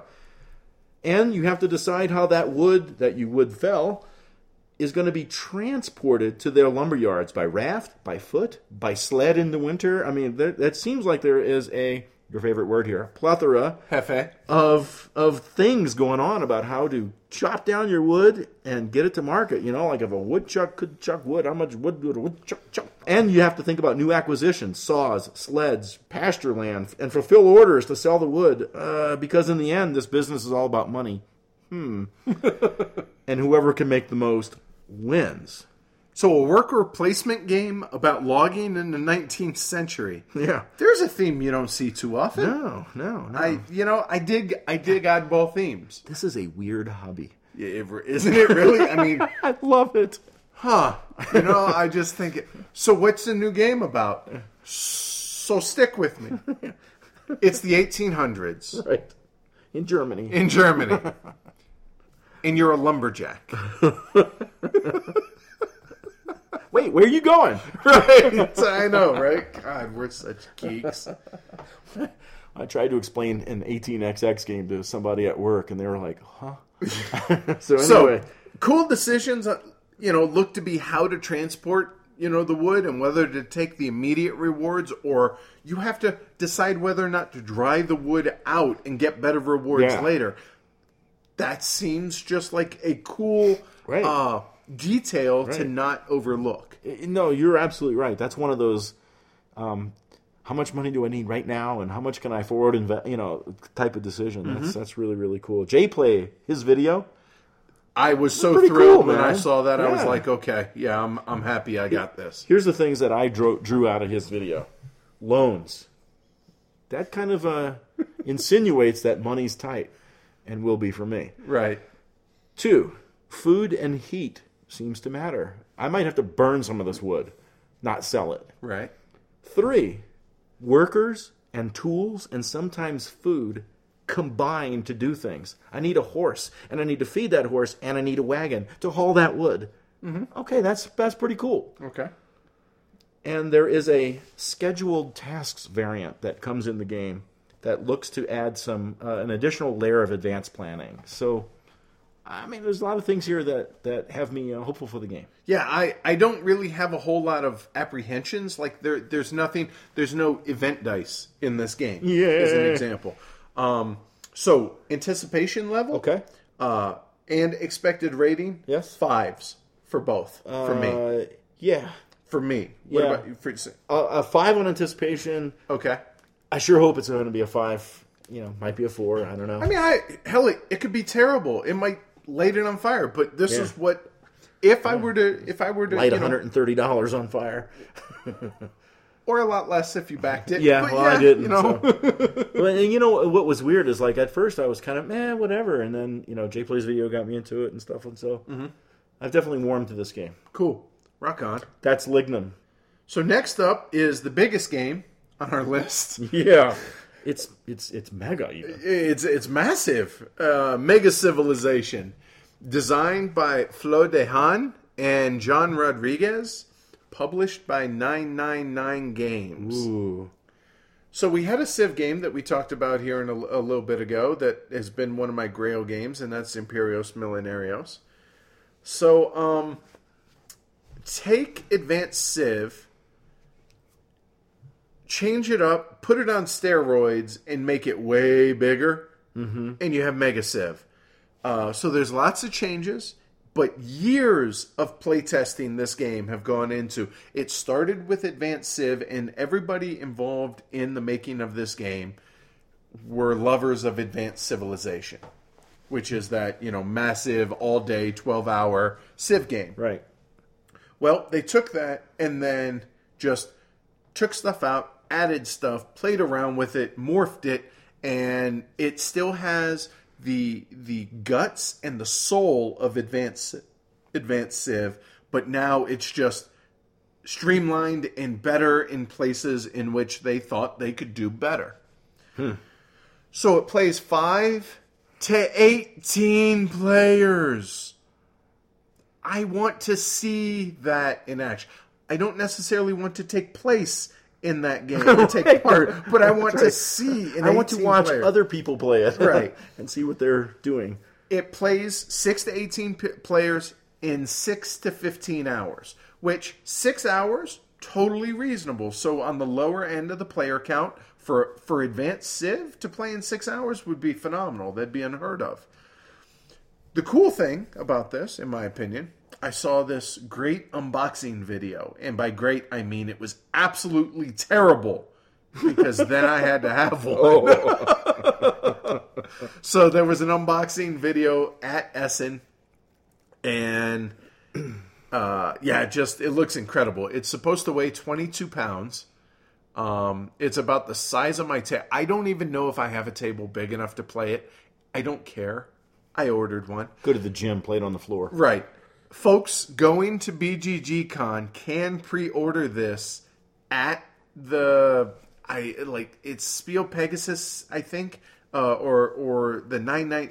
Look on the forums if you're interested. You can pre-order it to pick it up at BGG Con. Warning, it's a massive box, and it's 22 pounds. Southwest will charge you an extra $50 just for bringing this game home. It's not cheap also, as you might expect. Yeah. Big wooden box, ridiculous, but awesome looking. 199 euros. At least the Euro's weak right now, so that's good for us Americans. Right? So, do you have any input here? Well, yeah, so bigger, right? Bigger, more, bigger. Not always a good thing, right? So, agreed. You know I'm a World War II nut, so the Germans had the Panzer Kampfwagen IV. That was a great tank. They said, man, more tank, more cowbell would be better. So they came up with the Tiger. And they're like, man, this tank's awesome. So they did the Tiger II. Man, this tank is killer. We need more tank, more cowbell.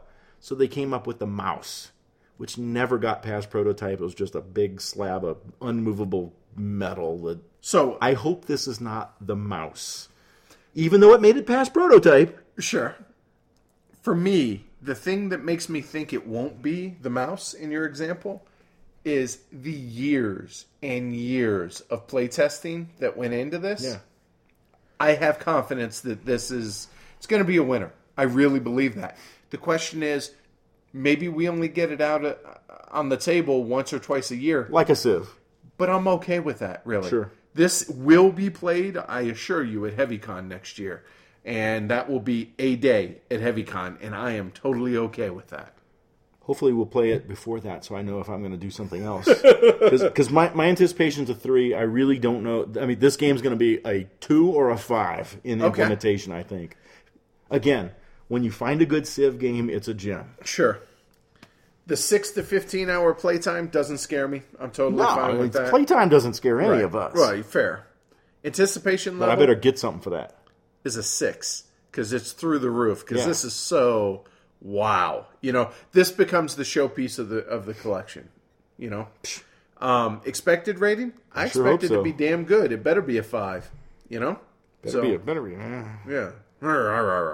So that's one of my most anticipated games, Mega Civilization. All right, the next game on our list is... No.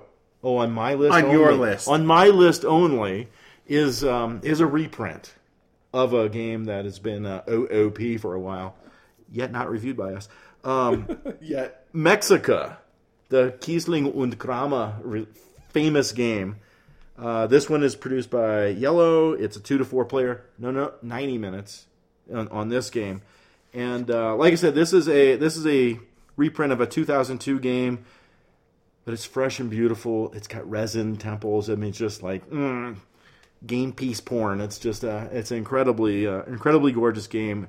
The things that are attracting me to this game are the way that the board is constructed during play. With the temples and the canals and the bridges, how you're carving out little districts, they call them, and God, it just looks gorgeous when the game is done. You're looking at this board going, wow. It is definitely an abstract game, and the action points are there to spend with lots and lots of choices, and taking over districts, cutting off possibilities of other players. I'm into it.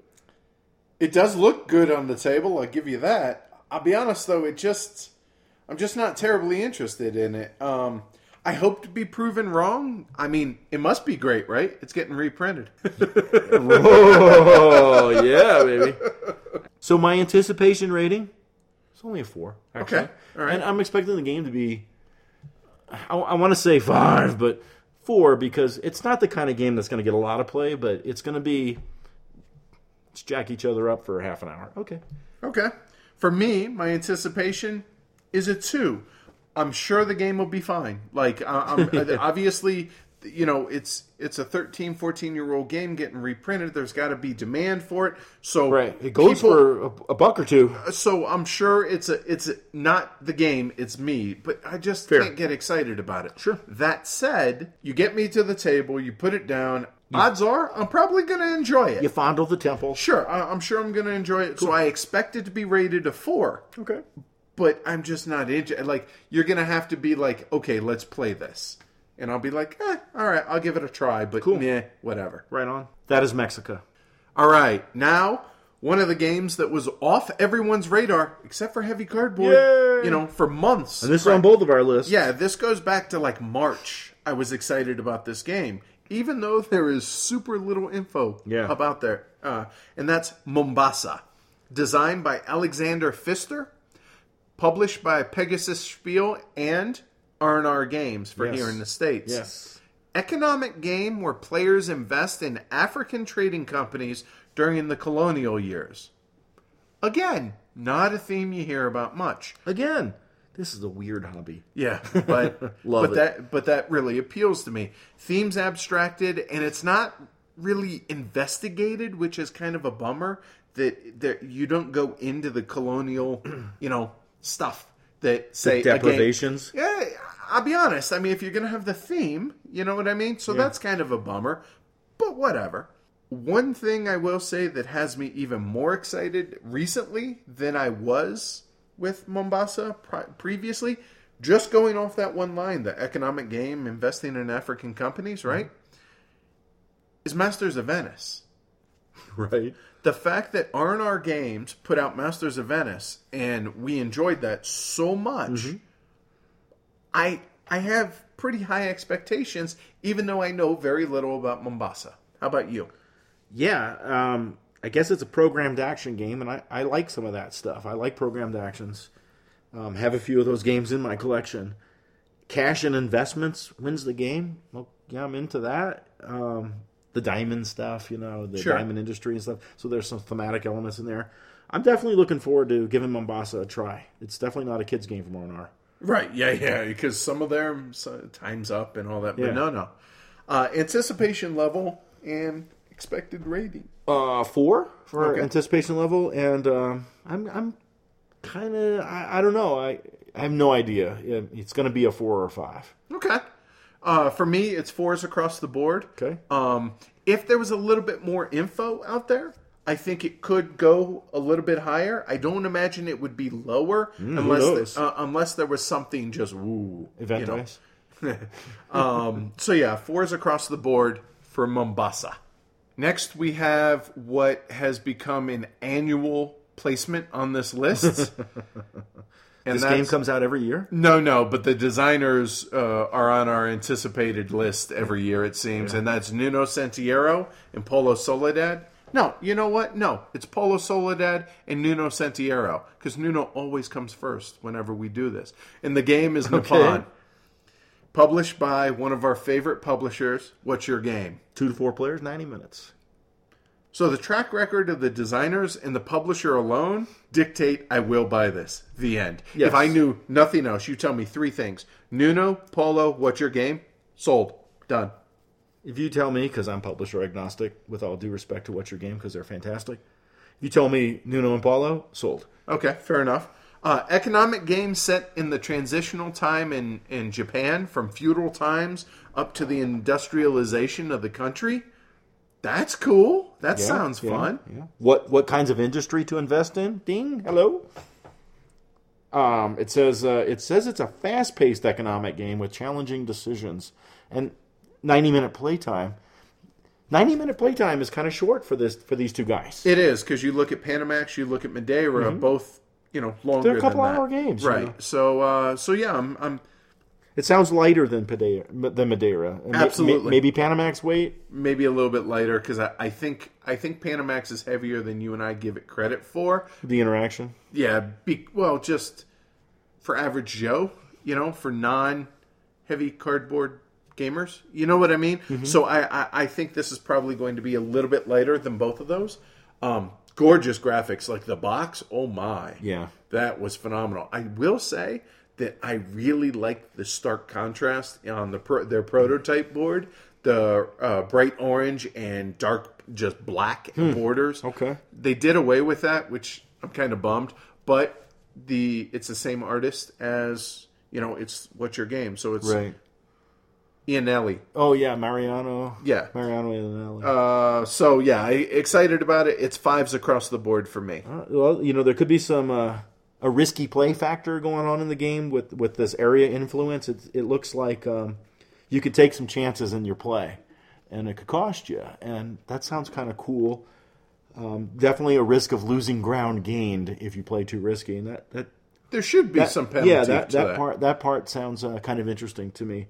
My anticipation level is a 5, and man, I hope this game's a 5. Sure. I would like this game to compete for the elephant, the golden elephant. I don't know if it will. Might be a little quick or light for that, but might be a fantastic game. As of right now, Don't say it. there's just not a ton of games that scream Golden Elephant Award. There's one. Up to this point. Just saying, there's not a lot of them. Yeah. All right, so that's Nippon. And the next game is I'm really surprised this isn't on Edward's list. I'll be honest, this time of year, I live on Board Game Geek, which a lot of our friends and everything know. So for you to come up with a game that I not only just don't have on my, but wasn't even on my radar. I got, 2 of those you said. That This one and another one. Oh we're yeah, gonna talk that's about. true. Yeah. That just completely had no clue about. So yeah, tell us. Nord is the game by Roland and Johannes Goslar. It's published by Kronberger Spiele.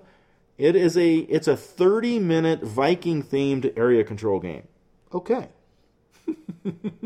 I'm looking for things that challenge me in a 30-minute period while we're trying between games and stuff like that. But when I saw the area control, you were not a fan. I'm not of a fan. area control. I don't want to play a 3-hour area control game. But a 30-minute, maybe. Right. Okay. And Viking-themed? Well, yeah, obviously.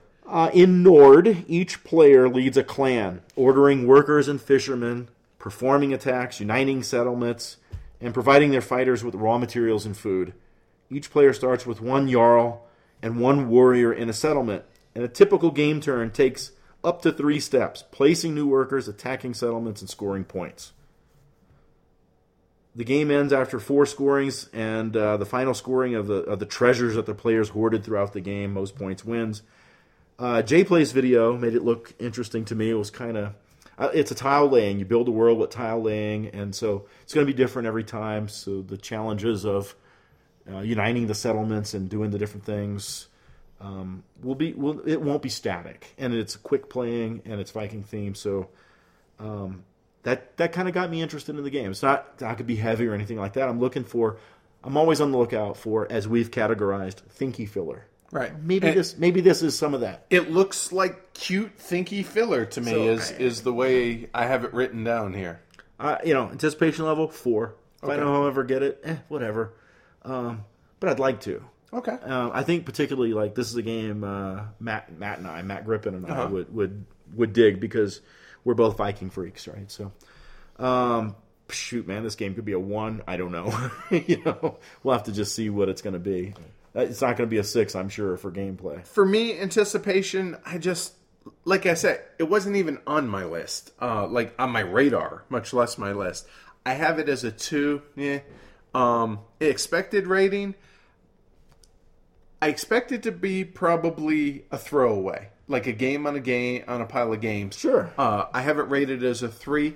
For comparison, on the same level of game, Trombone, I would rate as a 3. Sure, okay. Yeah, whatever. Yeah. Take it or leave it. I fully don't expect Nord to be in your wheelhouse. Okay. Yeah. That's Nord. You knew Phil Eklund had to make the list here at some point. And next up, we have PAX Pamir. I guess you could also throw in the collector's edition of PAX Porfiriana. I'm getting that. I sold my original one because I'm getting the collector's edition of it. But we're not going to talk about that because it's basically the same game. So PAX Pamir, however, designed by Phil Eklund and a buddy of mine, Cole Whirl. I don't know if it's Cruel World? Cole Whirl or Worley. I don't know how to say his last name. Oh, okay. Sorry, Cole. Published by Sierra Madre Games, which is Phil Eklund. So it's the next in the PAX series after the wildly successful PAX Porfiriana. And instead of Mexico, players represent Afghan tribal leaders in, wait for it, 19th century. Sweet. Seems to be a theme this year. You notice that? With Fighting the Brits and games. Russians, maybe? We're told that there's enough differences between this and Pax Porfiriana to be familiar, but very much its own game. Long story short, I'm a huge fan of Pax Porfiriana. It's top 15 game for me. So couple that with a cool, unique theme, a topic not covered by much of anything, and the fact that I know the designer, it's high on my anticipation list. How about you? Nah. My anticipation is a 3. Game will probably be a 3. And I'm not as enamored with PAX Porf as you are, and I'm sure that'll carry over to this. Okay, that's fair. It's 4s across the board for me. And yeah, I'm excited to see the artwork and just the story that the game's going to tell. Because I'll be honest, I don't know anything about Afghan tribal leaders in the 19th century. And the thing I like about stuff like this is it makes me want to go investigate and learn. I'm the world's biggest, 5-year-old. Yeah. Why and how and stuff in that respect. And games like this do that. In my miniature wargaming hobby that I used to be really into, the British colonial period in Afghanistan was one of my favorites to play. Man, those tribes, like factions. Like the Pathans are fighting against the Brits, and the Brits have Gurkha help and Indian help and stuff. It's just crazy fights, man. Wicked time. Cool, rock on. So that's PAX Pamir. All right, so the next game on the list is Porta Nigra, and it's all you. Kiesling und Grama. Stronghold Games in the USA anyway, 120. 120 minutes? Yeah. 4 players, what? I don't always love every K&K game. Really? Hold on. Kiesling und Grama. I'm raising the bullshit flag. Oh, not a kiss. There was one. But fine. I want to try them all. Okay. And this is one. And it's got the Torres-like plastic buildings. It looks kind of cool. It looks like it could be kind of neat. Plenty of choices seem to abound. It's another action point game. K&K freaking invented action points, so they are the masters of that. One of our listeners in their email to us for the contest said that they're looking forward to this game too. And here's what John said, and I wrote him back, John, I'm gonna quote you on this, man. I saw that, right. He says, it's no accident that action points and analysis paralysis share the same initials. And I just thought that was an awesome statement that I had to retweet, if you will. So anyway, not much to say about Porta Nigra other than it's K&K game, so I want to try it. Man, this is going to be a 2 or it's going to be a 5 or a 4. You know what I mean? My anticipation level's a 4. Not in any hurry to try it. The world's not going to end if I don't try Porta Nigra soon. But I would like to try it. K&K's a mixed bag for me. Yeah, same. It looks cool on the table. I mean, all the pictures. Yeah. I mean, I've looked at it half a dozen times over the last number of months, and I want it. But I just get really a milquetoast feel to it. Anticipation level's a 2, and for me, I expect it to be a 3. Surprise me, but yeah, just meh. Porta Nigra. Next, we have The Producer, 1940 to 1944, designed by Manlio Zaninati, published by Apocalypse Inc. So it's a worker placement game where you handle most of the aspects of movie making during the time period in the game's name. That's cool to me. Beautiful production. I mean, wow, this thing looks just really, really pretty. But worker placement and cool production and unique theme. Okay, I'm in. However, I'm a little apprehensive because some of the initial feedback that I'm getting from Essen says it might have too much just take that, but it's not just take that or all take that. It's just just to do it type thing, and too much basic stuff that people said just doesn't feel fully fleshed out. Now, that's super early returns, and, a lot of people didn't like Craftsman also, and we loved it, after Essen. So I'm still interested to learn more, but I'm a little apprehensive. Man, I hope you're not drawing any lines to Craftsman on this. No. I'm just saying that some of a lot of the early just talk and chatter on the Geek and everywhere else about Craftsman was really kind of as well. So that's the only parallel I'm saying, that don't always be the initial discussion or initial comments can be misleading is all I'm saying. That's the only parallels I'm making here. Well, the golden age of Hollywood is about the only thing that could remotely interest me in this game. Okay. My anticipation level is a 2. I expect it to be a 1. Event cards. Okay. And Mafia. Okay. Those things just telegraph, take that. Not I'll take that, if you remember our discussion, right? There's a random draw of audience tokens. Okay, so there's a random demand draw in Automobile. It's within a fixed range, right? It can be dealt with and everything. There's different kinds of audience members. You don't know what the hell's going to come out of the... and it says it's a 3-hour game. Yeah, you let me know how it is, buddy. Yeah, like I said... That's too much crap for a 3-hour game. My initial interest was high. A lot of it based on, the production quality, worker placement, et cetera, et cetera. But yeah, I have the same apprehensions. As I read more, it got lower. I almost kicked it off the list. I wish you had. But to be honest with you, I had mentioned this when I was over on Robin's show on the Whose Turn Is It Anyway podcast, and I mentioned this, and I was like, I feel like it would be a bit disingenuous if I didn't include it here. That said, reading more and more, anticipation's waned. I have it as a 3, and I expect it to be somewhere in the 1 to 3 range, to be honest. I'm hoping it's higher, but don't have high expect. I'm not going to kill myself to go look for a copy of this. And that's The Producer, 1940 and 1944.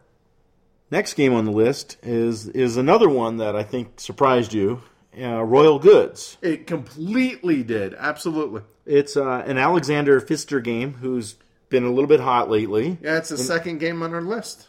The publisher, kind of. They're really not going to do a great job of publishing it because you actually can't buy it from them. Österreichisches Spielemuseum, which is the Austrian Game Museum. It's just a 30-minute game here. It's a card game. And here's my hope. Thinky filler with a tech tree. That's what I see in this game. You have cards that can be used in one of 3 ways. Okay. As a resource, as a building, or as a good, face down, right? The buildings have a production chain on them where you convert resources into better things. Here's what it says in the rules. Here's an example of the shoemaker card, the shoemaker building.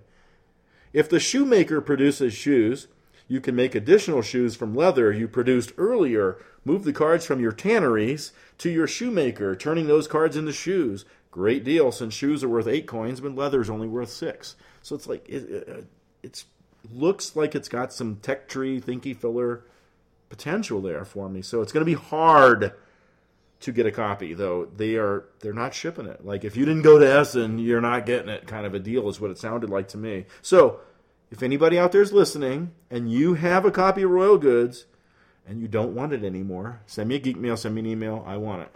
Or let Tony borrow it. Forever. And by Tony, I mean us.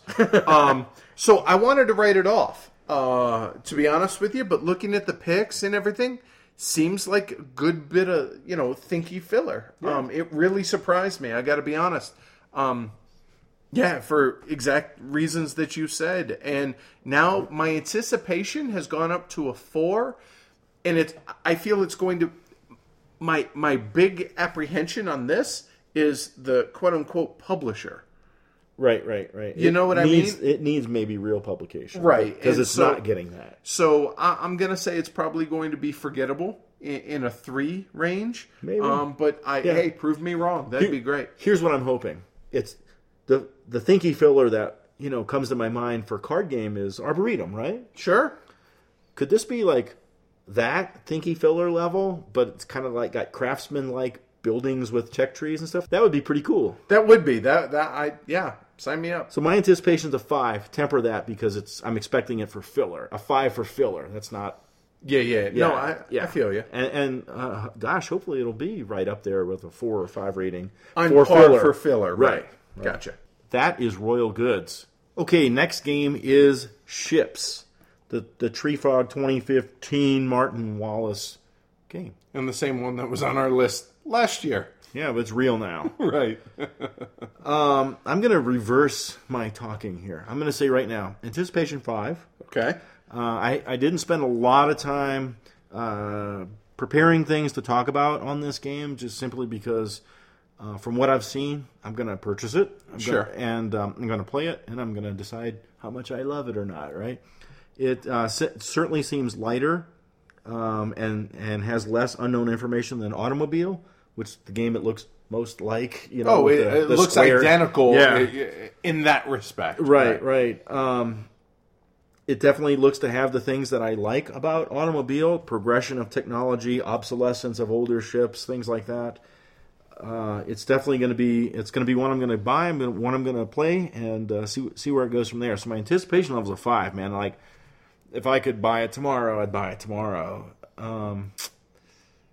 Hopefully the game will also be a 5, but I really don't know. Actually, I really don't know.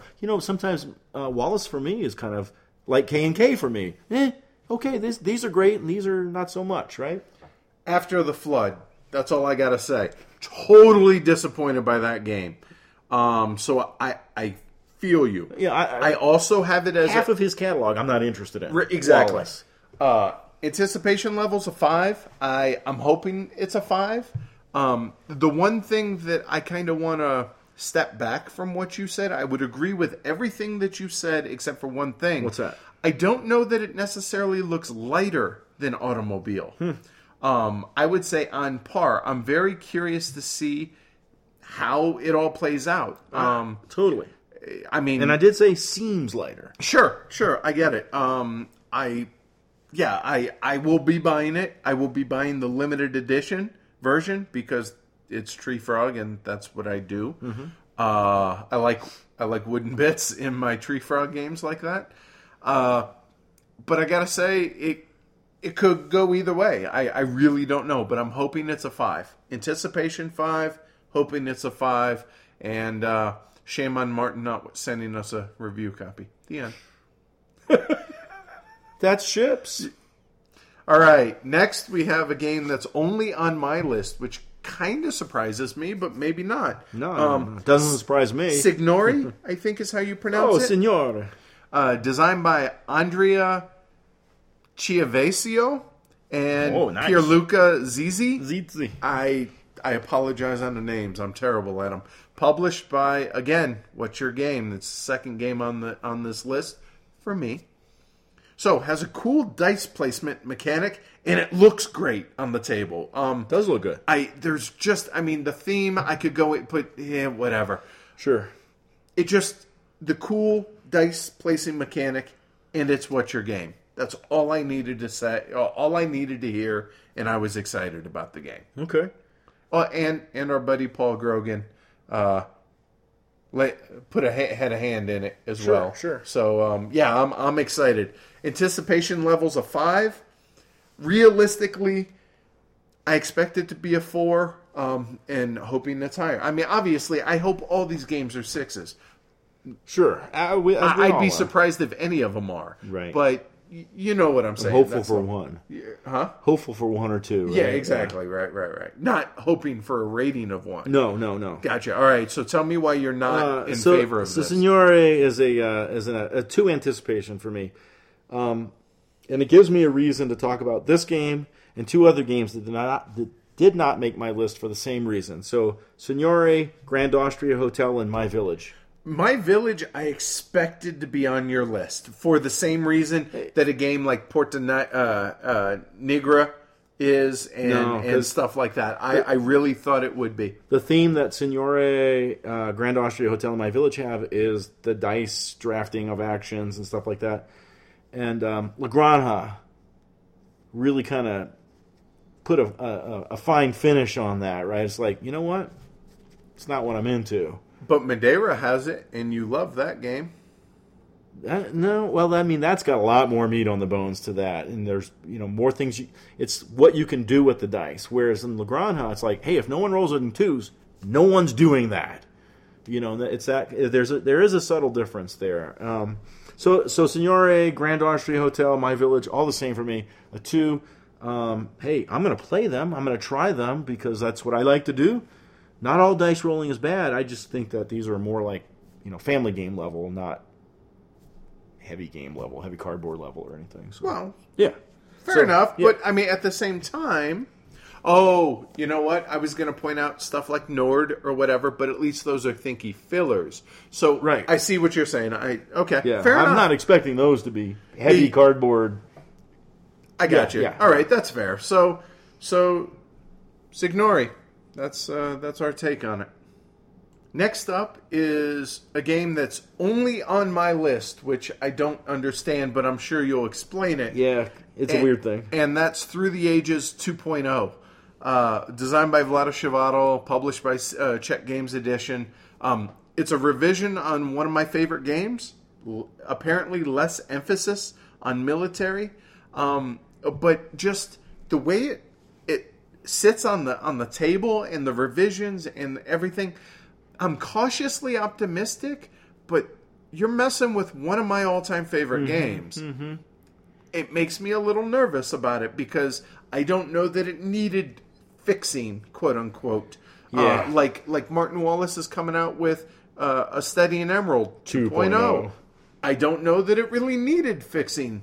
So I have an anticipation level of 5, and I expect it to be, it's either going to be a 1 or a 6 for me. For the simple fact that Through the Ages, as it is, the copy I have, it's one of my all-time games. Yeah. So it's a 6 for me. However, I don't know what they did to it. Sure. And Paul Grogan swears to me it makes the game better. So I'm cautiously optimistic. So tell me why it's not on your... Or tell everybody else, too, why it's not on your list. Well, anticipation level is a 6 for me on this game because I really want a copy of it. And I guess maybe just some mental block, some mental deficiency I have. I just left it off my list because in my head I already own it. Because I would buy the current edition months and months and months and months ago. If this wasn't coming. Right. Gotcha. I don't know if that makes any sense, but... So it was a foregone conclusion, right, you're saying. Right. And I don't know. I probably should have put it on my list and said that. But thank you for putting it on yours and calling it out. But yeah, I purposely have not bought a copy just to wait for this one. So. And I purposely have not sold my copy until I try this just one. In case. To see if I'm okay with the changes. Yeah. And if I end up having to just give it away, the old edition, because the new one makes it superfluous or whatever, fine, I'm cool with that. But I wasn't willing to get rid of it yet. Fantastic game. Yeah. Through the Ages. Okay, Tin Goose is next on the list. This is on both of our lists, right? Oh, way up on our lists. Matt Calkins of Sekigahara fame. Rio Grande is putting this out. It sounds like it's about 30 minutes a player for this game. So, Tin Goose is a game about the early years of commercial air travel, and that sounds kind of cool. Beginning as a regional operation with just an airmail route and a Tin Goose, the Ford Trimotor, the players build an airline empire through the 30s and 40s. All right, this is sounding, like, hey, 18XX, networking and privates and, and stuff. It's not going to be like that, but that's the feeling I get from that. As the game progresses, the planes improve, they're safer, more fuel efficient, etc., while having longer range as well, right? The companies are going to become more organized and shed their early inefficiencies, and the stakes of a disaster, crashes, strikes, oil shocks, I assume they mean like the fluctuation in fuel cost or something. Right. Will get higher. So there's a deck of 96 cards in this game that include all of the planes and events that enter the game. Event decks. Of these, only about 36 are played in any given session. So, and all of those are going to exist in player's hand at the outset of the game. So, somewhat perfect, but imperfect information, I guess, right? The result is a game of calamities with more planning and less luck. And in my head, I'm trying to figure out what the hell that means, because it sure seems like there's some luck in calamities, but we'll have to see what cooks, right? A skillful player seeing high bids on the safest planes may guess that several players are holding crash cards. Okay, that freaks me out a little bit. Crash cards. Take that! Hey, you're 747? Yeah. Poof. I don't know. Tin Goose is a business game that features balance between greed and fear, it says, without random events. Sekigahara designer, so that's a definite vote in its favor. A huge vote in its favor. Here's what kind of freaks me out. A war game designer is designing a card-driven business game. Well, okay, business is not that unlike warfare in many ways. I just hope the targeted take that of these event cards in a player's hand is not too warlike, or I don't even know what I'm trying to say.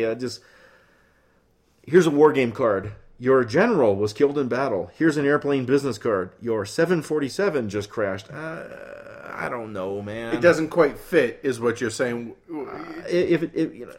Player-driven targeted screw cards, take that, not I'll take that, can be kingmakers and can be used erroneously. Usually not in my wheelhouse. So I like so much about this game, what I hear, and I worry about aspects of this game. So a lot of this, it's funny. We were talking about Martin Wallace's ships a minute ago, right? And I really get it's got cards in there. I get an automobile feel with this game. Just the description. I'm sure it's probably nothing like it, but I have some reservations about this as well. Tin Goose. Yeah, about Tin Goose, right? Where's the hype? Where's the buzz? Where's the information about this? We've been asking about this. Well, Rio Grande's a small publisher. Maybe. No, there should be some. There's nothing for months. That worries me. Is Rio Grande dropping the ball? Or they just don't have? Is it just? I don't know. But the fact that there's just nothing out there, it's not Dominion, right? Well, there are a lot of smaller games. Burano, that's Taiwanese, but there's tons of buzz around that. And granted, that just came out at Essen, but I wonder where this falls. My point is, I get an automobile feel about it with the calculated gambles and being able to read what other people are doing and trying to gauge how important something is, kind of like how the distributors work in automobile. That's where I get that kind of feel and the progression in technology. I mean, designer of Sekigahara, I ears perked up at that. Sure. I'm really excited about this. Anticipation levels a 6. It is through the roof. 5 for me. But just where's the information on this game, man? Yeah. I'm totally uncertain. Like the anticipated game rating. Yeah, I have no clue. I can't even fathom. I threw a 5 out there. I sure hope so. But it could be as bad as a 1 if it just lays an egg. So I don't know, but I am excited. Where's the info, man? That's Tin Goose. All right, we're winding down. We're down to the last two, and they're both on my list and not on yours. That is correct. First up, Trickerion, designed by Richard Amon and Victor Peter, published by Ape Games and Mind Clash Games. Gorgeous worker placement game with a cool theme of magicians in the 19th century. You're right. Yeah, that's a popular century for board games. It sure is this year, it seems. So that Anyway, I backed it on Kickstarter, and in my opinion, it's going to compete for best artwork of the year of any game that comes out. This sent the Twitter world and BGG afire back during the Kickstarter campaign. It looked too good for me to pass up, and it's a worker placement. It has a lot of things that I'm apprehensive about as far as the card draws and all that stuff. Ding! Sure, I get that. But you know what? I'm willing to give it a try. And I knew that if I don't get a copy, you're not getting a copy. So if I want to try it, I had to back it. So here we are. Anticipation level, a 5. Expected rating, it's either going to be a 3, 5, or 6. The end. So go ahead, crap all over my my anticipated game. What? All right, Trickerion. So my anticipation level is a 2. Okay. I really just have no interest in this game. I will try your copy. Okay. I will play the game. I really just don't have any expectations. And here's why. Here's what I read. Quote, when you like Drumroll, Colosseum, and Shakespeare, you'll probably love Trickerion. Quote, think Fresco, Pillars of the Earth, and Drumroll. These are not the comparisons that I'm looking for in a game. Now, having said that, Fresco, hey, cool family game, right? The rest of those games, no. Maybe this would be a good family game. I don't know. I got a ton of those things. I have no expectations, no anticipation, no desire other than I know you want to play it, and so I want to play it with you. Well, I appreciate it. Thanks to the pity game. So maybe I'll be surprised. Sure. I mean, you wouldn't have. How long is this game? About 90 minutes to 2 hours. So a typical time, length time. Some of the weird things might be tolerable in that. Yeah. Could be. We'll find out here soon because it was for sale at Essen. None of us backers got ours yet. Nah, should be next month. That's fine. They need to sell. No worries. That's Trickerion. So let's just roll into my last one for you to crap on. No, come on. Which really disappoints me, dude. I got to be... Hold on. It's U.S. Civil War, designed by Mark Simonich and published by one of my favorite publishing houses, which is GMT Games. P.S. I'm a Civil War junior historian. I love the Civil War. So, when I know you're going to crap on my... I'm not going to crap on this game. Large, 2-player strategic Civil War game. Yay strategic for me. Yeah. And yay Civil War for you. I'm not a big Civil War buff. Like, I that and Napoleonics, for the most part, whatever. Yeah. I'm on both sides, both ends of that. You know, give me ancient Rome, give me modern, 20th century fighting. So my thinking, and the reason it's high on my list, the strategic aspect of it, of being able to do the whole U.S. Civil War from a zoomed out standpoint. Yes, sign me up. And the fact that I think it'd be a blast to play you and I. I think that's the whole reason I want the damn game. Sure. So your turn. Go ahead. Hey, this is another 19th century game. Oh, it is. So it's Hex Encounter, and really, in my young adulthood, I've just played myself to death on that. I totally get that, and that's why... So that's my block, right? Okay. Now, you did say this is like a minimal kind of... A lower... It's not going to have stacks of chits. That's sure. Any game like that, I steer away from because I know I will never get it to the table with you. Well, that's why. That's part of the reason. Dude, I want to play Supreme Commander. I want to play Unconditional Surrender. Sure, because minimal chipset or tile set or whatever. Counters. Boo, sorry. And I'm hoping this is similar in that respect. There will be a lot, a reasonable amount of counters, but it's the entire, U.S. as far as the Civil War goes. I'm going to give you one reason I will play it and one reason I won't play it. How about that? All right. One reason I will play it. The write-up says that some of the inspiration from the game came from the old Victory games, The Civil War by Eric Lee Smith. I played the hell out of that game as a young adult. Awesome, man. The way generals promote up. And the Peter principle was there, too. A.P. Hill, great division commander. When he became a corps commander, just like in real life, he kind of wasn't so great. So like... He over-promoted, or he got over-promoted. Right, and so they really had some cool things. Here's the flip side of that. The South has no chance, man. Like, that has to be one of the most difficult games to produce a strategic game of, or one of the most difficult periods, rather, to produce a strategic game of that two players can play. Now, that being said, I don't really care, right? I'm not going to play a Civil War game, let's say I'm the Confederates, and expect to win. Sure. I'll still have fun playing it, right? But So the game's going to have to be awfully good, and just given the circumstances of that war, it's gonna be really hard to pull off a strategic game because like if you're not McClellan, right? Okay, war's over in 62. Right. Okay, so don't know what kind of game is there.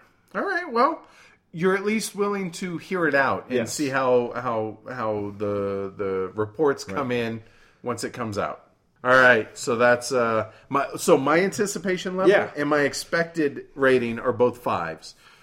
This has been on my list since I made my original Anticipation Geek list back in February or March of this year. I have been looking forward to this for the better part of 6 months, and so I'm going to get it.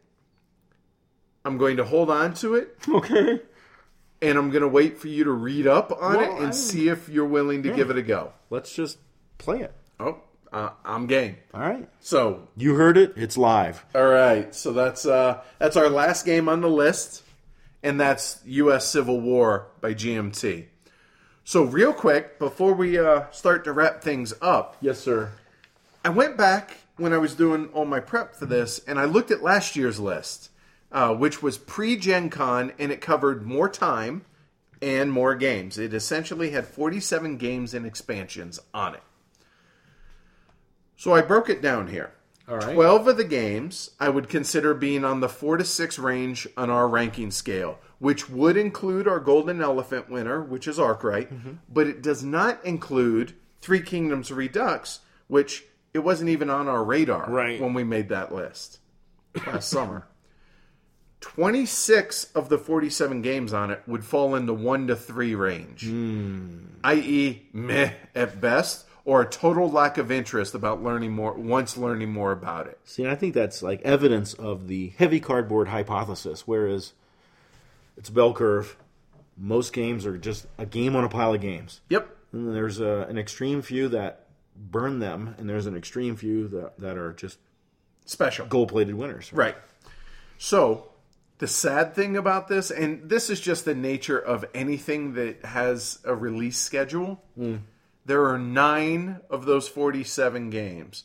So almost a full fifth, so 20% are either on this list or still not even going to come out in 2015. Yeah. C'est la vie. Wonder how many of those will never. Hopefully not many. Yeah. But anyway, I found that interesting looking back on that. So what this tells me is maybe a third of these games are going to be a 4 or better at best on our list. Okay, so interesting. It'll be interesting to look back then next year on this year's list. So that I think that'll be a lot of fun. I look forward to that. Cool. Let's wrap up episode 34.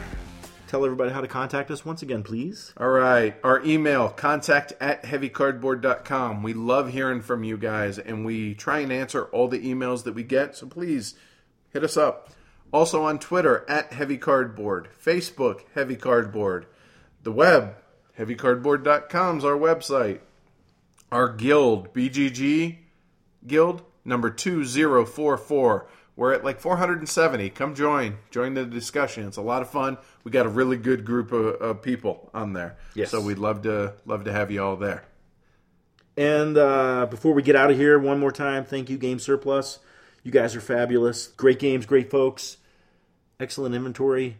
Looking forward to their SN acquisitions myself. Yep. www.gamesurplus.com. Tell them Heavy Cardboard sent you. Don't forget, you can email them and ask for any games. If there are Essen games that you might think are hard to get, email them. If there's enough demand, plus we're going to chime in with our wants to Velma and crew. The more demand, the more chances they'll try and get it over here. All right. So that was fun. Hopefully you guys enjoyed that, and hopefully we either put some games on y'all's radar or took some off, depending on your point of view. Yeah, it was some interesting discussions, I think, on a couple of those games in particular. I agree, but the folks will let us know. So next episode 35, because this is coming out a few days later than normal, there are 3 weeks in between this episode and episode 35, which will be Food Chain Magnate, and we'll catch you all in 3 weeks. Look for the episode. I believe it's November 5th, 2 weeks before BGG Con. Happy Halloween then, y'all. Good night, Edward. Good night, listeners. Later, y'all.